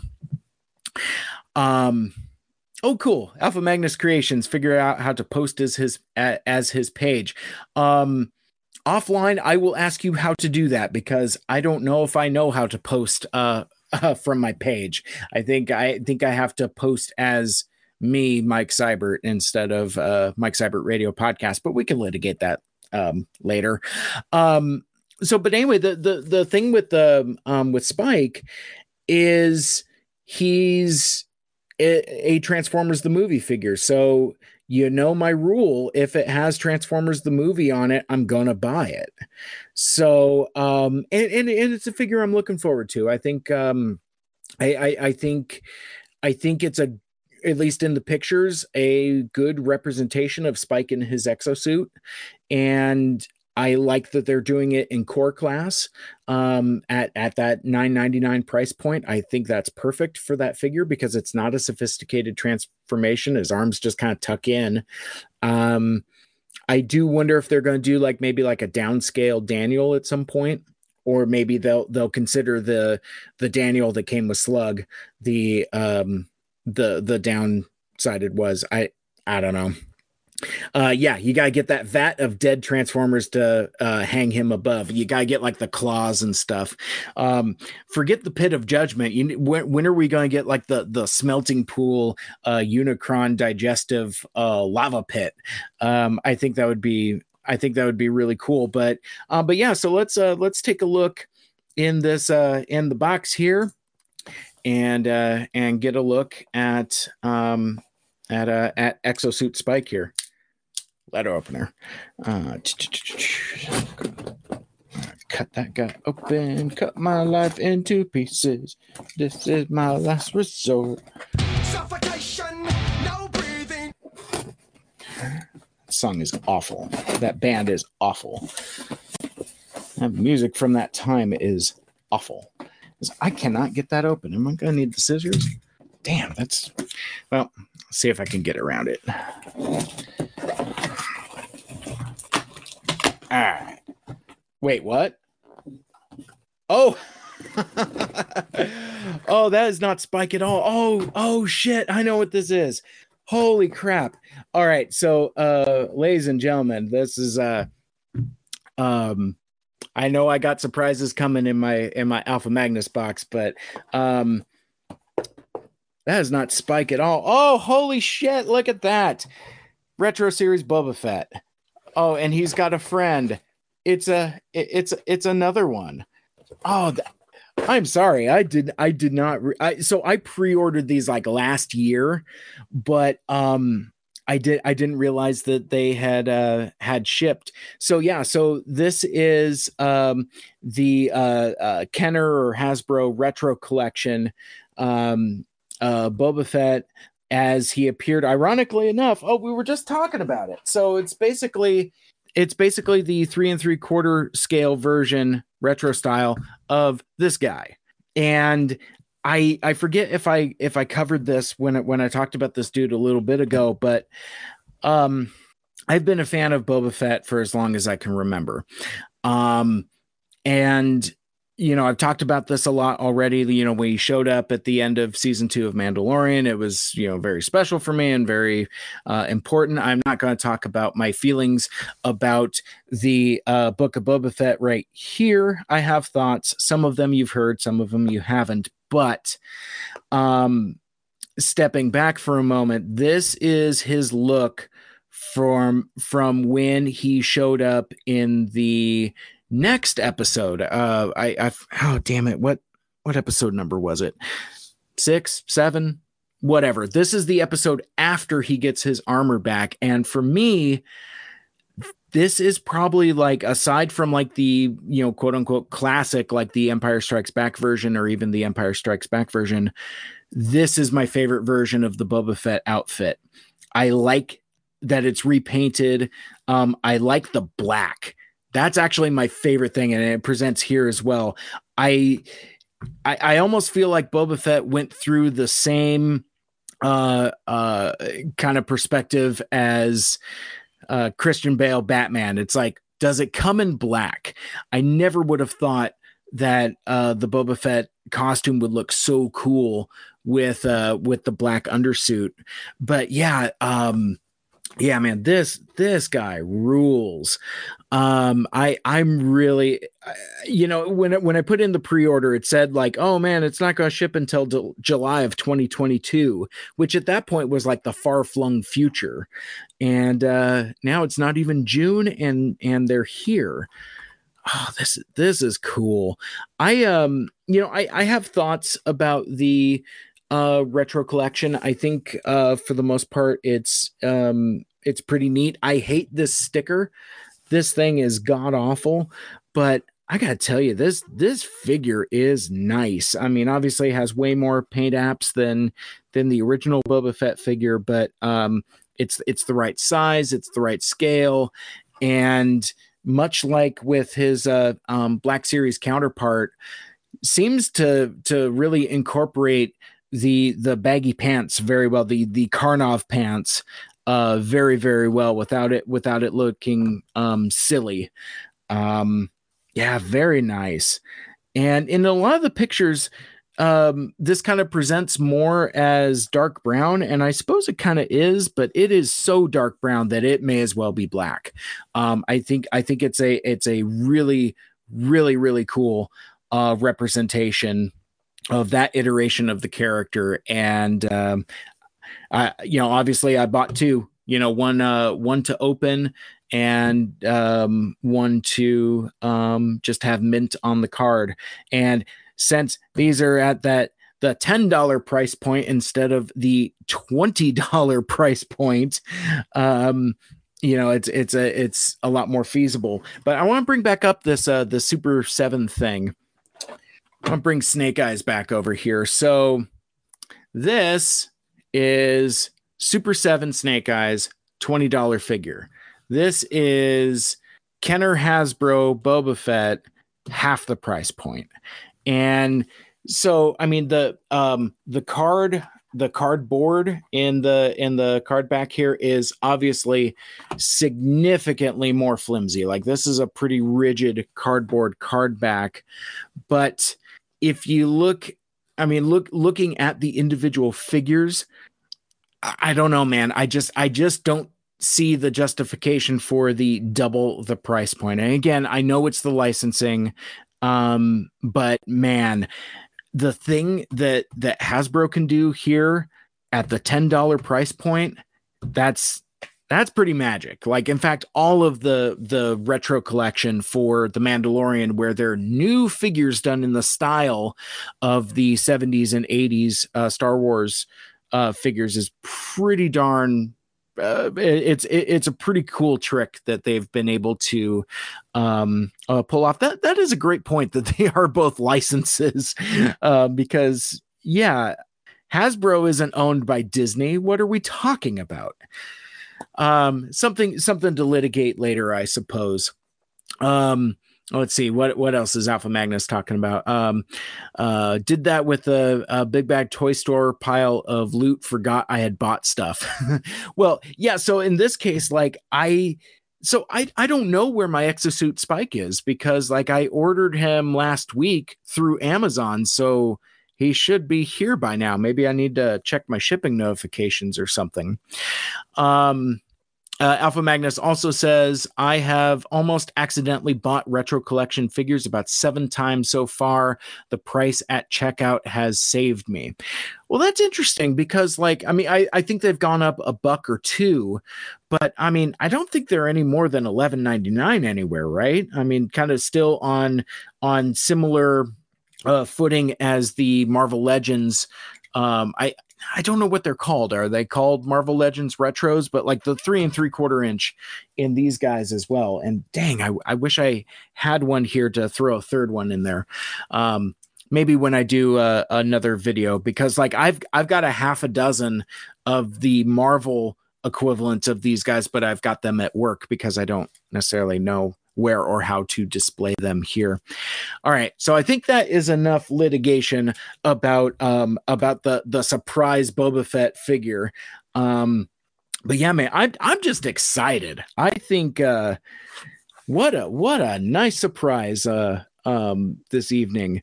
I really thought that this was going to be an Exosuit Spike. All right. All right, so yeah, man. So let's let's get these guys out of the way here. We'll set them all off to the side, and we're going to get to the main event. Oh, hey, since I got Starscream's throne here, let's check something out real quick here. So we were talking about Galvatron. And I mean, I've seen pictures, obviously, but let's see if how he fits in this dopey chair here. I would imagine it's going to be a little big. Oh, snap. Oh, he is so big. That's what she said. But yeah, no, he fits in the chair, but he is pretty big in it. So that's I like that. That's pretty dope. And then let's see if he has. Oh man, I don't know if anybody has done this on Twitter yet. I don't know if I've seen it or not, but I see a 5mm port in his back there. So you know what you got to do.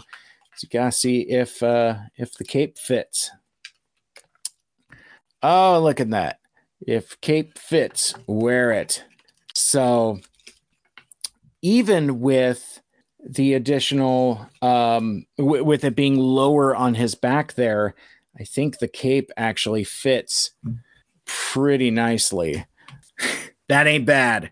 That ain't bad.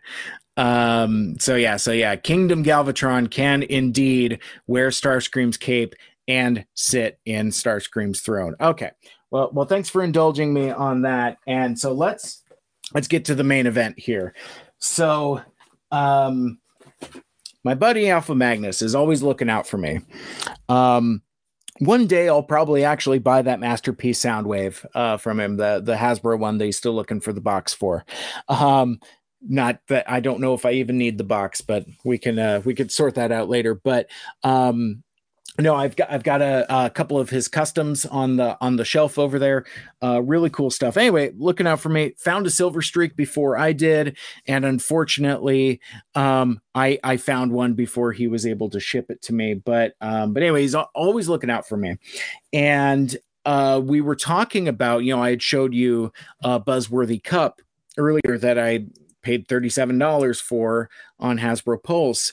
And I told him, it's like, they're pretty hard to come by here in the Pacific Northwest, whereas they're like everywhere in other parts of the country. And in addition to cup, I was also on the lookout for cliff jumper. Now, cliff jumper, buzzworthy cliff jumper, also, what am I trying to say? Pops in and out on the pulse, but almost immediately sells out. So I've been on the lookout for a cliff jumper. I was able to grab cup from the pulse, but not cliff jumper before he sold out and was too late. Not to worry. My dude Alpha Magnus has got me covered, and found one at a Target, bought it, and literally 10 cups at my most. 10 cups, 10 furious. That's crazy. And I can't find a one. I just went to Target yesterday, and yeah, no cups, no cliff jumpers, bunch of silver streaks, bunch of bulkheads, handful of Galvatrons actually. But yeah, no, yeah, I don't know what it is. I don't know if we're just not getting them or if people are snapping them up. So if any of my PNW collector fans or the fam is out there watching, yeah, let me know. Anyway, finds cliff jumper, and it's like, cool, I'll take it off your hands. Tells me, okay, well, cool, I've got it sent out to you. Oh yeah, I threw some other stuff in the box too, and sounds very ominous. So then, yesterday, day before, this guy shows up. There's more than cliff jumper in there. So I have no idea what's in here, and we're going to find out together. I hope that it's safe for work. I wonder if there's going to be a poop knife in there, or what's going on here. So, but yeah, let me, where did my letter opener go? Oh, here we go. Okay. Box is so big it doesn't even fit in the frame. So yeah, man. So this is the moment we've all been waiting for. Let's see what's in here. Don't dox me, bro. It's all safe. That's why I'm opening it from the bottom, because like all of our addresses are on the top of the label there.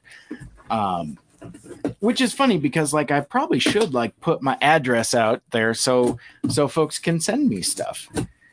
That's how that works, right? You know, people are like reasonable and normal and all that other stuff. I don't know.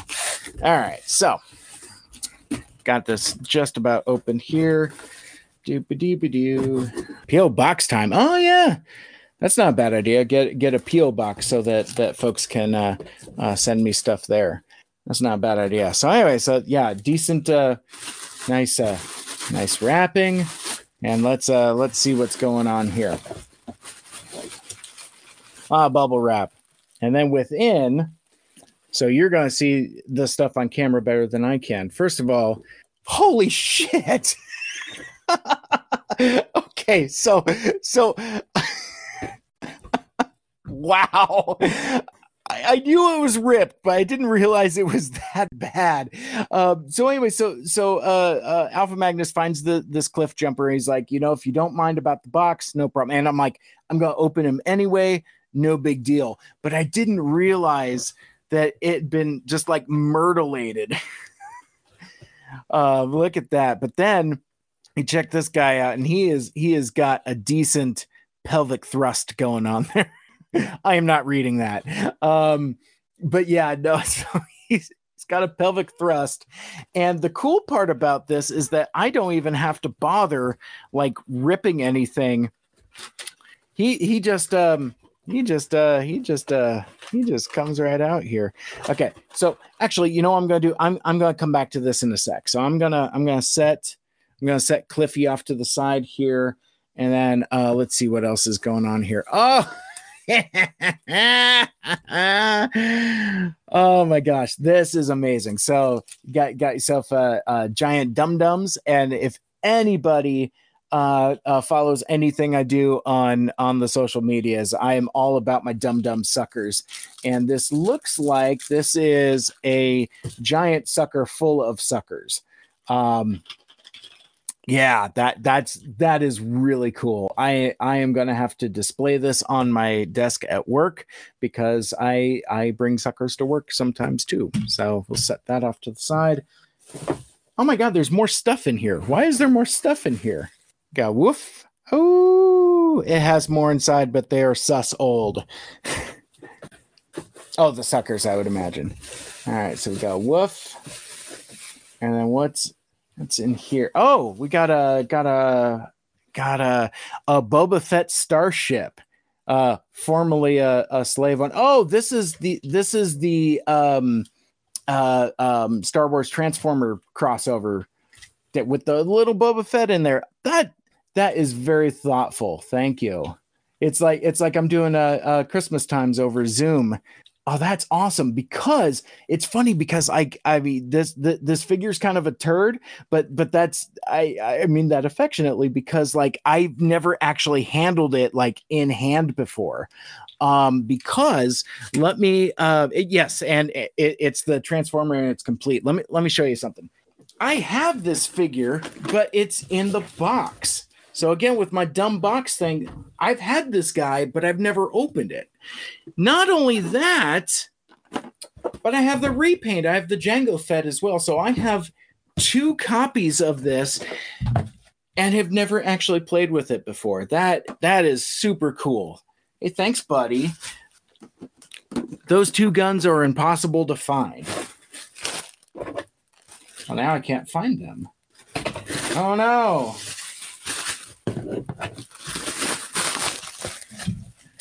Well, I'm sure they're here somewhere because he says it's complete. All right. Well, anyway, let me not get this too distracted. Okay. So what we got here? That looks like some like 3D printed bits. That these leg extensions, they're slave ones. Attach. Oh, at the bottom. Yeah, got it. Okay. Yes. Right. Yes, those are hard to find. So what's going on with this?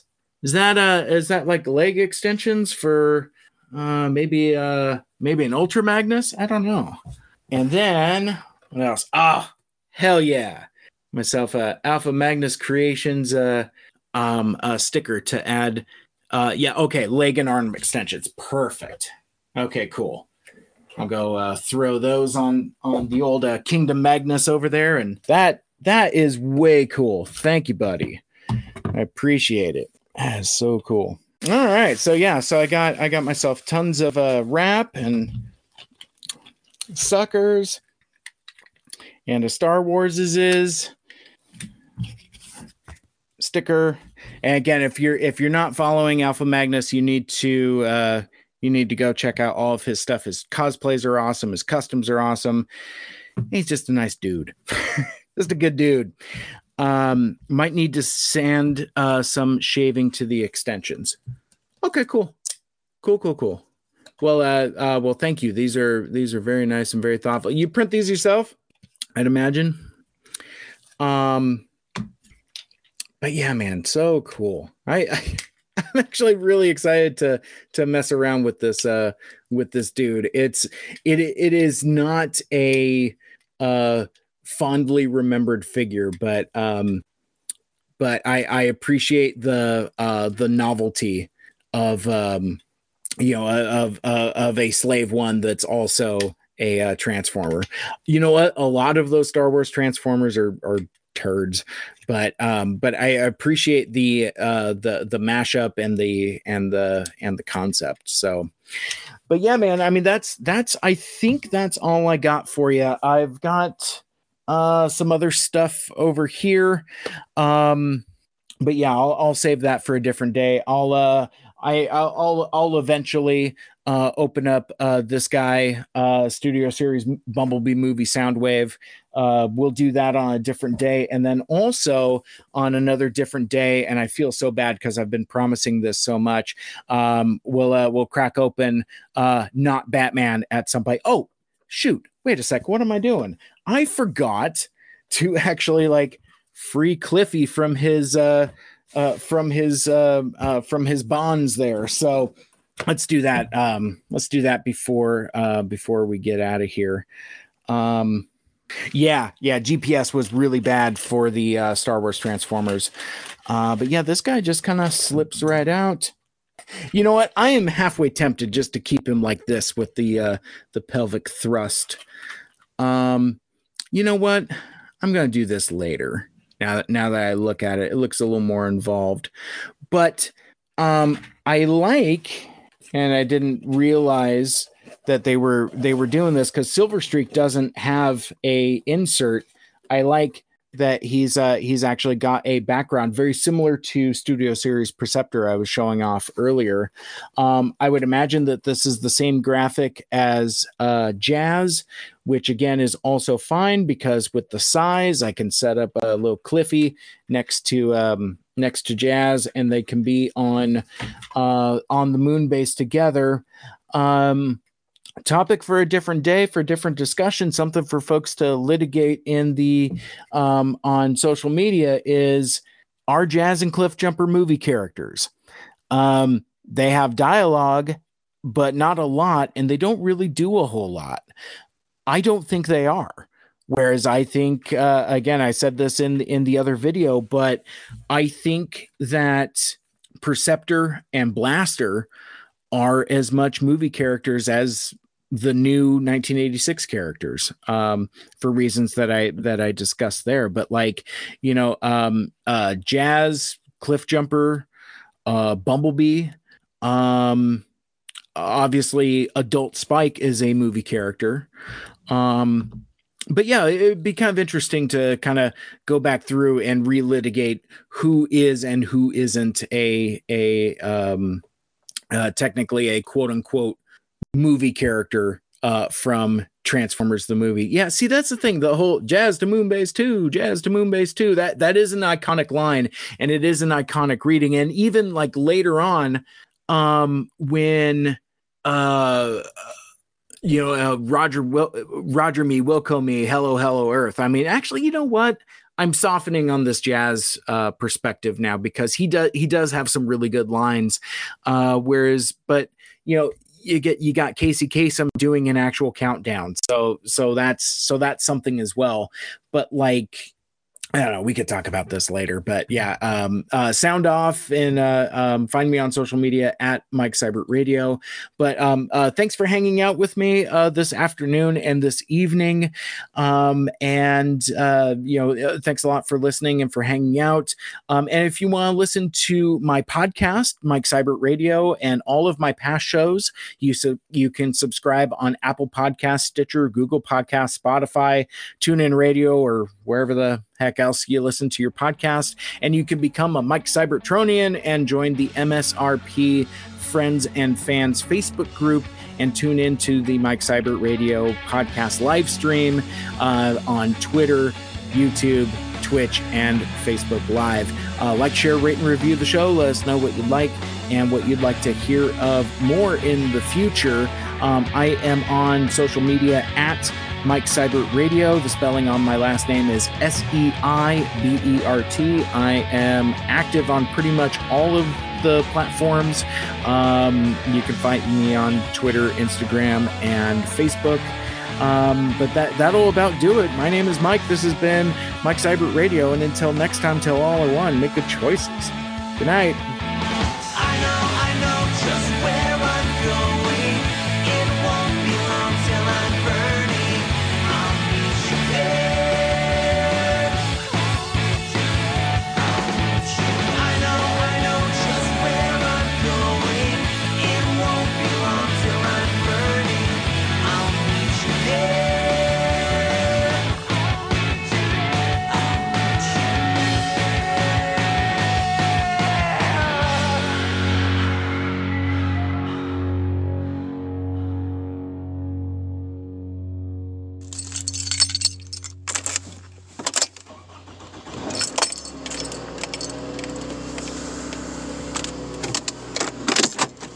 So yeah, man, I want to talk about a couple things while I'm on my way to work here. First of all, I've been living this bachelor lifestyle for the last almost week or so. My wife is on a vacation with her niece, and it's the first time that we've been this far apart for this long. That's incorrect. I used to travel for work all the time in my previous job. In fact, towards the end, and I've argued before that it was kind of the beginning of the end, I was on the road for up to like 2 weeks at times, and it kind of left some like weird trauma and things like that. I don't want to litigate that here now, but this is the first time for this length of time where I've been the one home and Lucky has been the one that's gone and on the road, leaving me to pretty much like maintain the house and take care of the cats. Oh, and make sure that I stay alive as well. And so Lucky and I will be celebrating our 20th anniversary coming up in October here. Quick aside, folks keep asking me if I'm going to TFCon Chicago, and I keep shaking the magic 8 ball and saying like, it's not likely, or like it doesn't look good, that kind of thing, because I'd have to look at the calendar, but I'm pretty sure that weekend is like the week after our 20th anniversary, and we're already talking about taking a trip somewhere. We haven't quite figured all of it out yet because quite frankly, we're just kind of waiting to see what happens with the Rona. So there's been a lot of things in flux, but yeah, no. Not only is it the anniversary, but it's a pretty significant milestone one. So I'm sure we are looking to celebrate that by doing something not related to Transformers, or my specific interests. Anyway, the thing that's kind of got me all kind of weirdly mixed up is like we take a lot of things for granted in our relationships, right? I mean, especially long-term relationships. And when Lucky said she wanted to go on this trip, I was enthusiastically supportive because, she's, again, talk about TFCon. So I just went to LA by myself. I've gone to Chicago by myself. So it was time to let her have some damn time where, I get to be Mr. Mom, because that's never really happened in our relationship before. And I was just kind of looking to the opportunity, to kind of I don't know. I mean, I don't want to get, too esoteric and say quote unquote, find myself or whatever. But I've never lived by myself as a single person. Basically, I moved out of my parents' house and moved in with Lucky, who was my girlfriend at the time and is now my wife, going on 20 years. So I've never had roommates. I've never lived by myself, and because of that level of domestic living, there's a lot of stuff that I think when I was younger and kind of living as a latchkey kid, late elementary school, middle school, and then obviously high school, I learned to be relatively self-sufficient. As an adult man over the age of 40 that's been married for 20 years, I've forgotten all of that. And again, I don't want to kind of get into the dynamics of my relationship. I don't think that's the stuff I want to talk about here. But to put to, for example, over the weekend, I was excited to make myself breakfast, and like my crowning achievement and accomplishment is that I managed to fry up a couple eggs and have them actually be like over medium. And that was on Sunday. On Saturday, I left them on too long, and they ended up being over hard. Still very edible at a time where we were joking that I was going to just make scrambled eggs. But yeah, so on Sunday, I only ended up breaking one of the yolks, and it was kind of okay. But like, stuff like doing the laundry, our washing machine dryer looks like the bridge of the Starship Enterprise. There are so many buttons on there, and I don't want to make all these lazy husband cliches, but it's true, and Lucky takes care of all that, and basically my responsibility to the household is to work and be a good dude, I guess. I think I think I do have some kind of insecurity about my contribution to the relationship, but that isn't necessarily here or there.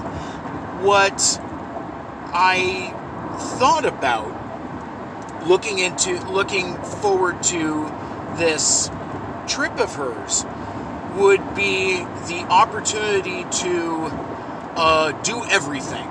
And by everything, I mean like watch all the movies I've been meaning to, watch all the TV shows I've been meaning to, like the content that she's not interested in, like catch up on Letterkenny, kind of finish my rewatch, that kind of thing, because she doesn't like it.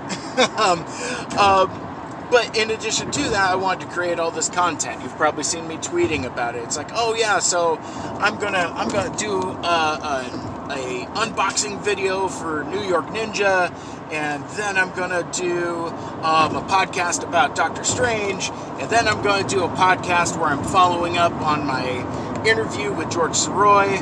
Oh, you know what? And I might do a couple live streams too, because I got a bunch of toys I want to unbox.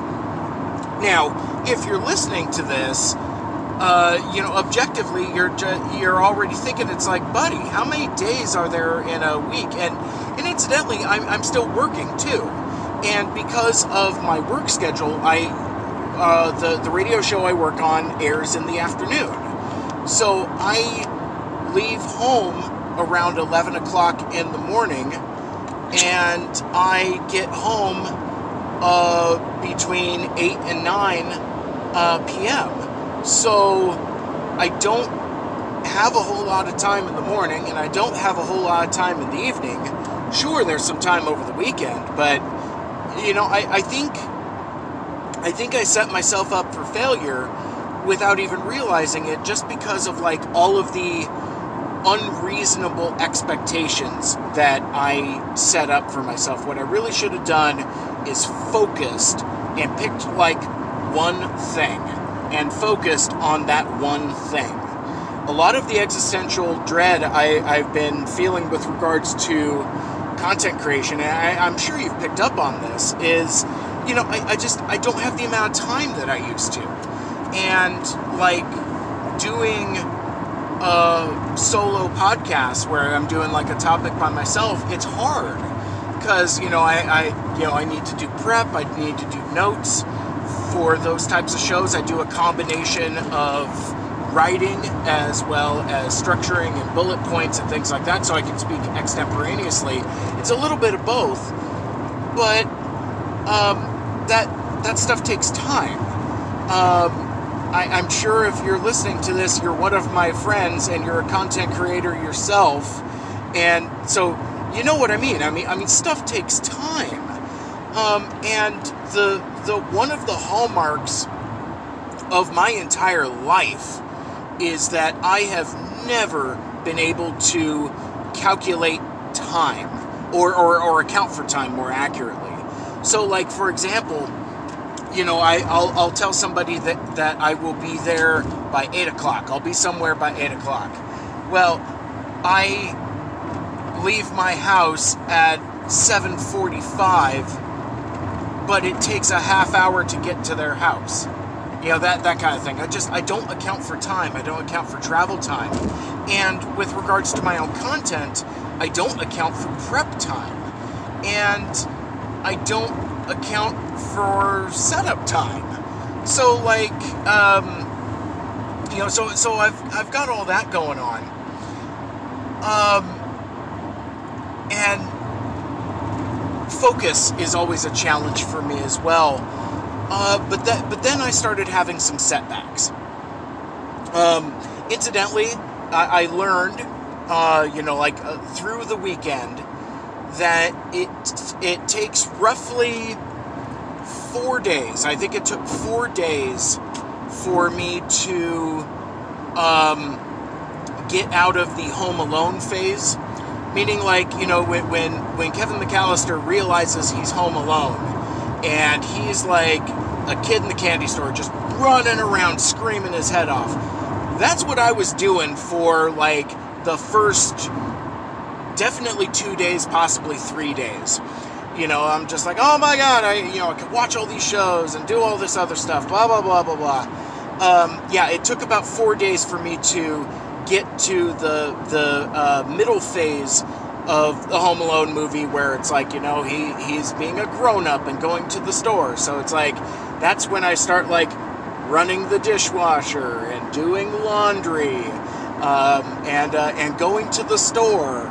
I mean, it's so funny that me as a 40-plus-year-old man is living like Kevin McAllister in Home Alone. It cracks me up, the dichotomy there.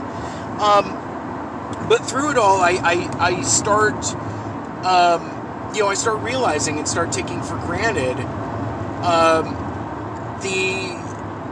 the amount of time that things take. You know, like I said, I struggled with time, but concurrently, or convergingly, I guess, with taking for granted your partner in a relationship, I also discovered that I took for granted how long things take. Like, what I mean, like, just like tasks, like taking out the garbage. So, like, for example, you know, it would, like, you know, I would team up on those kinds of chores. Like, you know, I would bundle up the kitchen garbage, take it into the garage. While I'm doing that, she's putting a new bag in the garbage can in the kitchen. Well, I do my part, and then I come back, and then I have to do both ends of the task. You know, it's like in The Amazing Race, and somebody U-turns you, and you have to go back and do both sides of the U-turn. You have to do both challenges instead of just choosing one, each with their own pros and cons. So there's been a lot of that. Like, you know, just there's just like a lot of like anxious energy of me just like constantly moving through the house and just doing things like, you know, taking out garbage and cleaning up the litter box and feeding the cats and, you know, just making coffee, you know, just little stuff. And again, I haven't even gotten to where like I'm trying to like feed myself and whatnot, and all under the umbrella of thinking, okay, cool, when I get done with all of this, then I'm going to watch a couple movies, then I'm going to knock out some podcasts. Right. So I started having some setbacks. I did an unboxing video for New York Ninja. I unboxed the Blu-ray box set from Vinegar Syndrome, and I was waiting to do that video until I got the cassette tape of the soundtrack from Voyager 3. So I thought now that I had a complete set, I could do an unboxing. And I did like all these setups and, you know, messed around with the camera and wrote a bunch of stuff and dumped like a couple hours worth of prep into it. And again, like I said, I take for granted the amount of time that prep takes. So, you know, I finally kind of, after a few miscues, I kind of get my feet under me and I start doing the video, and I finish it, and I go to, you know, I save it, and I'm gonna, you know, start editing it, and then and then my heart just drops and my stomach just drops to the floor. In all of my setups and trying a few different things with a couple different cameras and a couple different mics, when I started recording, I didn't have my microphone turned on. So I'm talking for like, I think the raw footage is 53 minutes. So, I mean, obviously the final video wasn't going to be like that because it's got a bunch of blown takes and, you know, some stuff that I would need to edit around and things like that. But 53 minutes of unusable video. And I was just crushed. I was just like, God damn it. So, and then at that point, I'm already staying up way too late. I've got tasks to do at home. And I'm just frustrated. And so yeah, so I'm not necessarily going to go chronologically through every day, but it's like I keep having like these bits of like, you know, I don't understand how time works. I don't understand how prep works. I still haven't mastered time management. So I've just been kind of having a lot of. I've been feeling creatively stifled at a time where I should be taking the opportunity to be like at my most creative. It's like, okay, cool. Well, I'm, you know, untethered from having to, you know, maintain my half of the relationship, that kind of thing. It's like, oh, cool. Now I'm a bachelor. I could just podcast all night. It ain't like that. It ain't like that at all. And I was foolish to think that was something that I could pull off, and with that backswings the other direction, because like the problem with expectations, when they aren't met, it backswings into disappointment. And you know, if you don't got a good handle on your mental state, disappointment sinks into depression or anger. Or anger and depression, you know, they like, you know, feed into each other and bounce off one another. So I've started to be in a shitty mood about it also, because it's like, why can't I figure this out? Why, why am I not better? You know, that kind of existential dread. But so I get to the weekend. I have no content to show for it. I have a video that, you know, I have an idea of how I want to use it. I think maybe at some point I might still do that video for real. Actually, side tangent. So I have learned also that, you know, I used to be very critical of Kevin Smith and the way that he would announce projects that just came to nothing. Like on the DVD from like 2002 or whatever, it has like, you know, this must have been before IMDb. It has like the people's bios on there, and you click on Jason Lee and it says his next movie is Fletch 1. You know, once upon a time, Kevin Smith was going to make a Fletch sequel with Jason Lee, and that just never came to be. But like, you know, so the joke is that, buddy, you're going the wrong way. Knucklehead. Fucking Seattle, man. So Seattle is rotten with bike lanes. This dude is on like a electric powered bike going down the city street the wrong direction. Knucklehead. I mean, look, I can see that kid is back on the escalator. Anyway, so my joke has been, you know, I announce more unfulfilled projects than Kevin Smith. But in doing so, I can relate with that in a way that I never have before. It's like, oh, well, if I announce that I'm doing something, I'm manifesting it, and then I have to do it. Which is aggressively untrue, patently false. But no. So Kevin Smith projects Shit, I lost my train of thought. Don't tell me. It'll come back to me.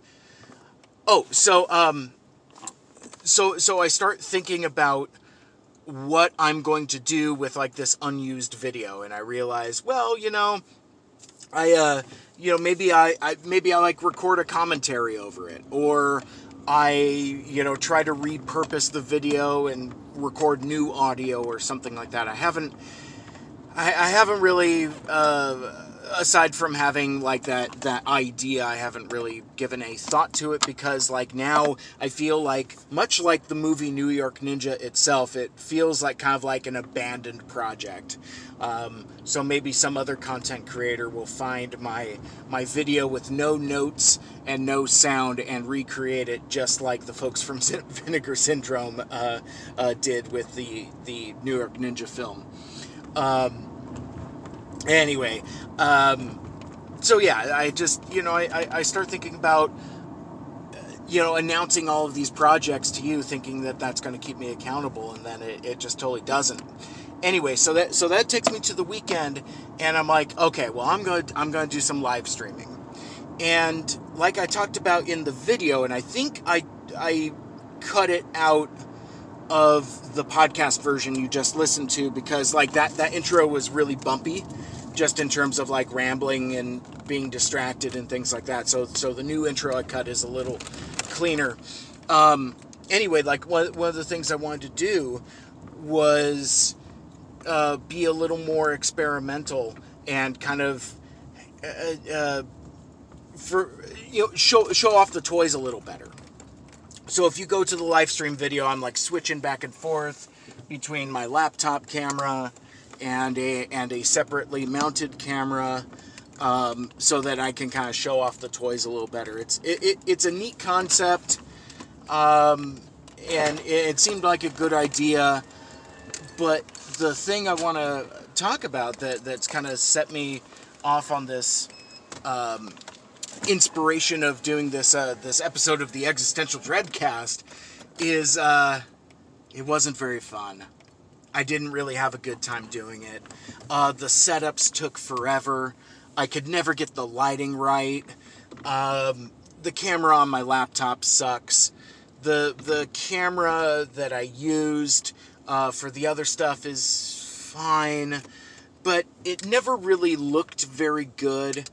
And since I overwhelmed myself with the amount of stuff that I had, again, I'm setting myself up for failure and not focusing.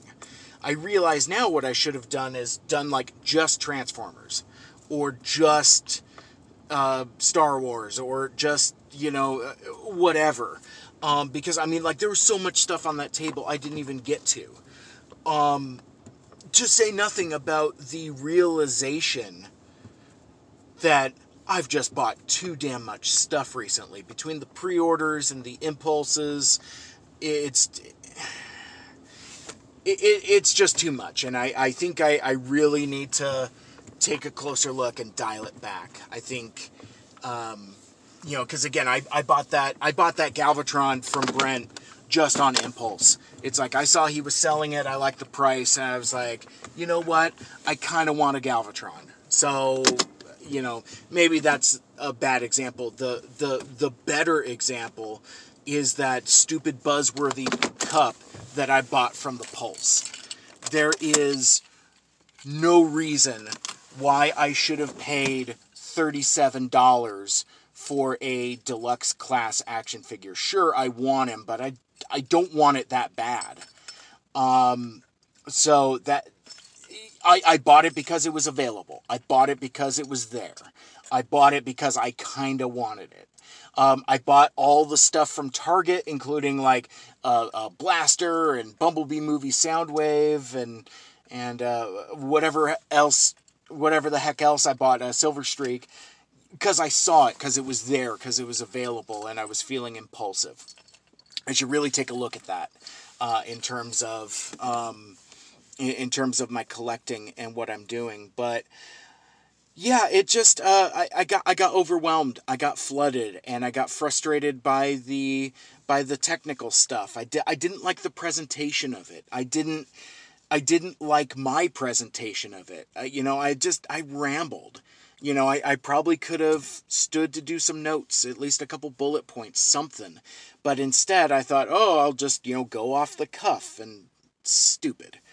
I give so much advice to my friends, to podcasters and aspiring content creators, that I never follow my own advice. And it's occasionally frustrating, because like if somebody came to me looking for advice on how to execute the live stream that I did, I would have no shortage of great ideas.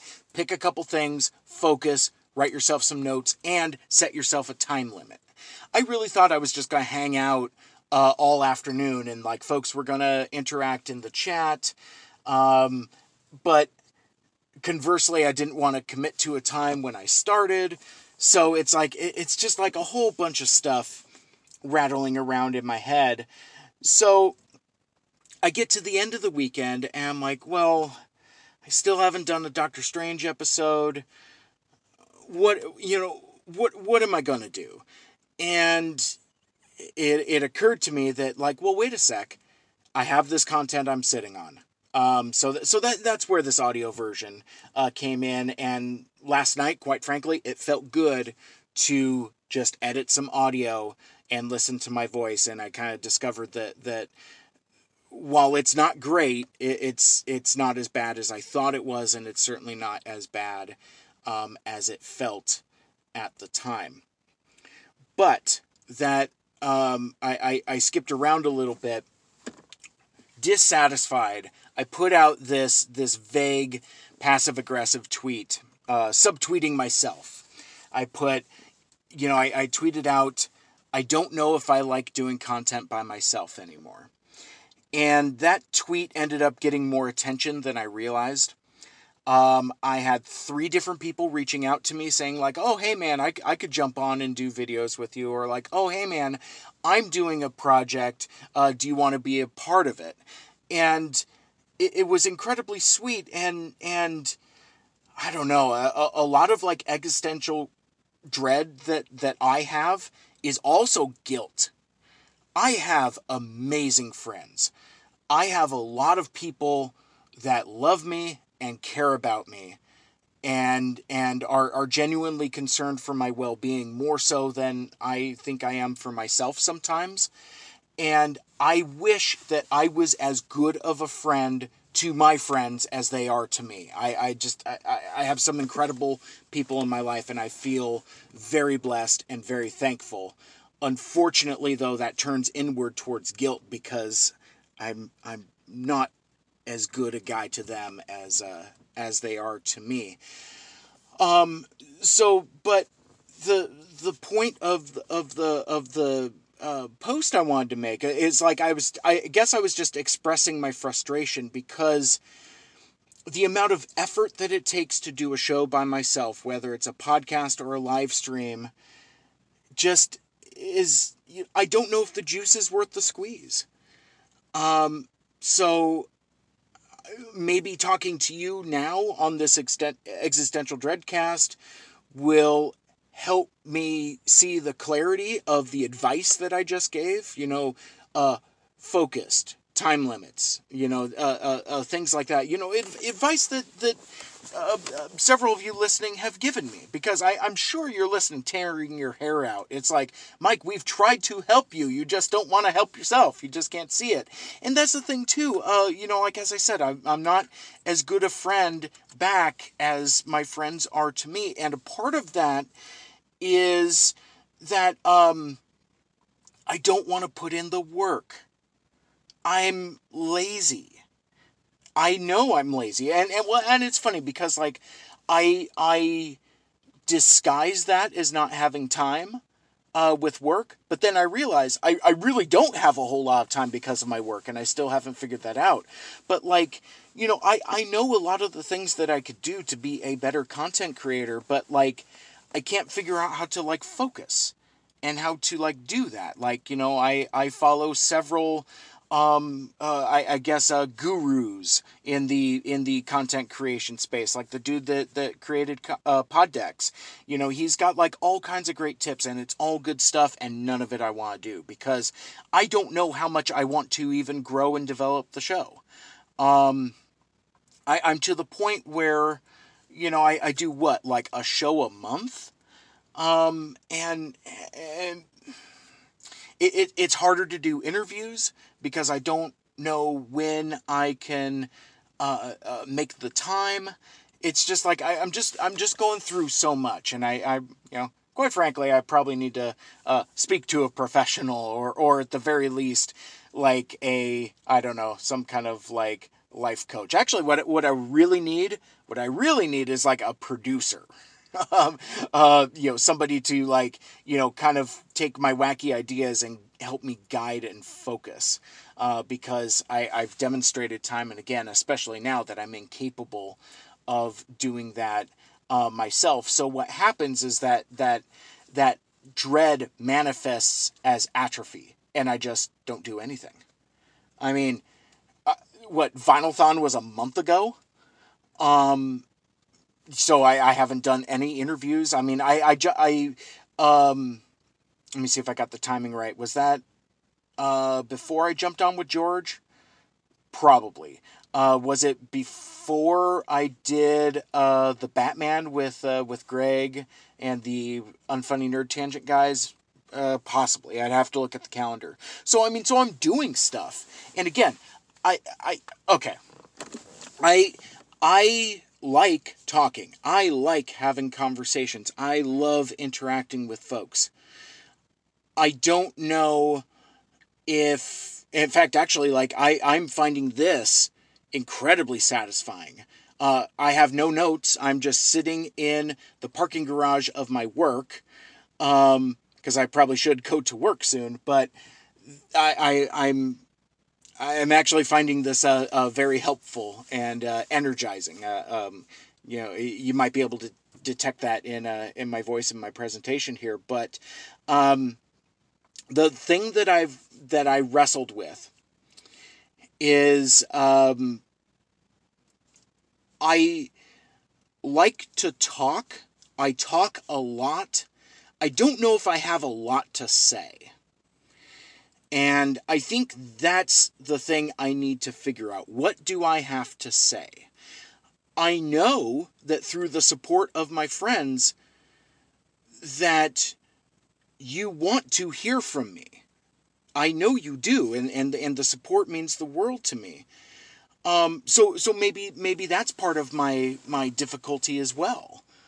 You know, being afraid of those expectations. I got a lot to work through, but like I think this has helped. Creating the episode that you just listened to helped. So I am still going to do a Doctor Strange episode. I don't know when, but I've talked about it enough that I can't not do it, and I think I have an angle for me to want to say something. And I think maybe that's what I do, is like talk when I have something to say. And I think I will leave it there for now. Thank you so much for listening. Thank you so much for being my friend. I love you and I appreciate you, and we'll talk again. And until next time, make good choices.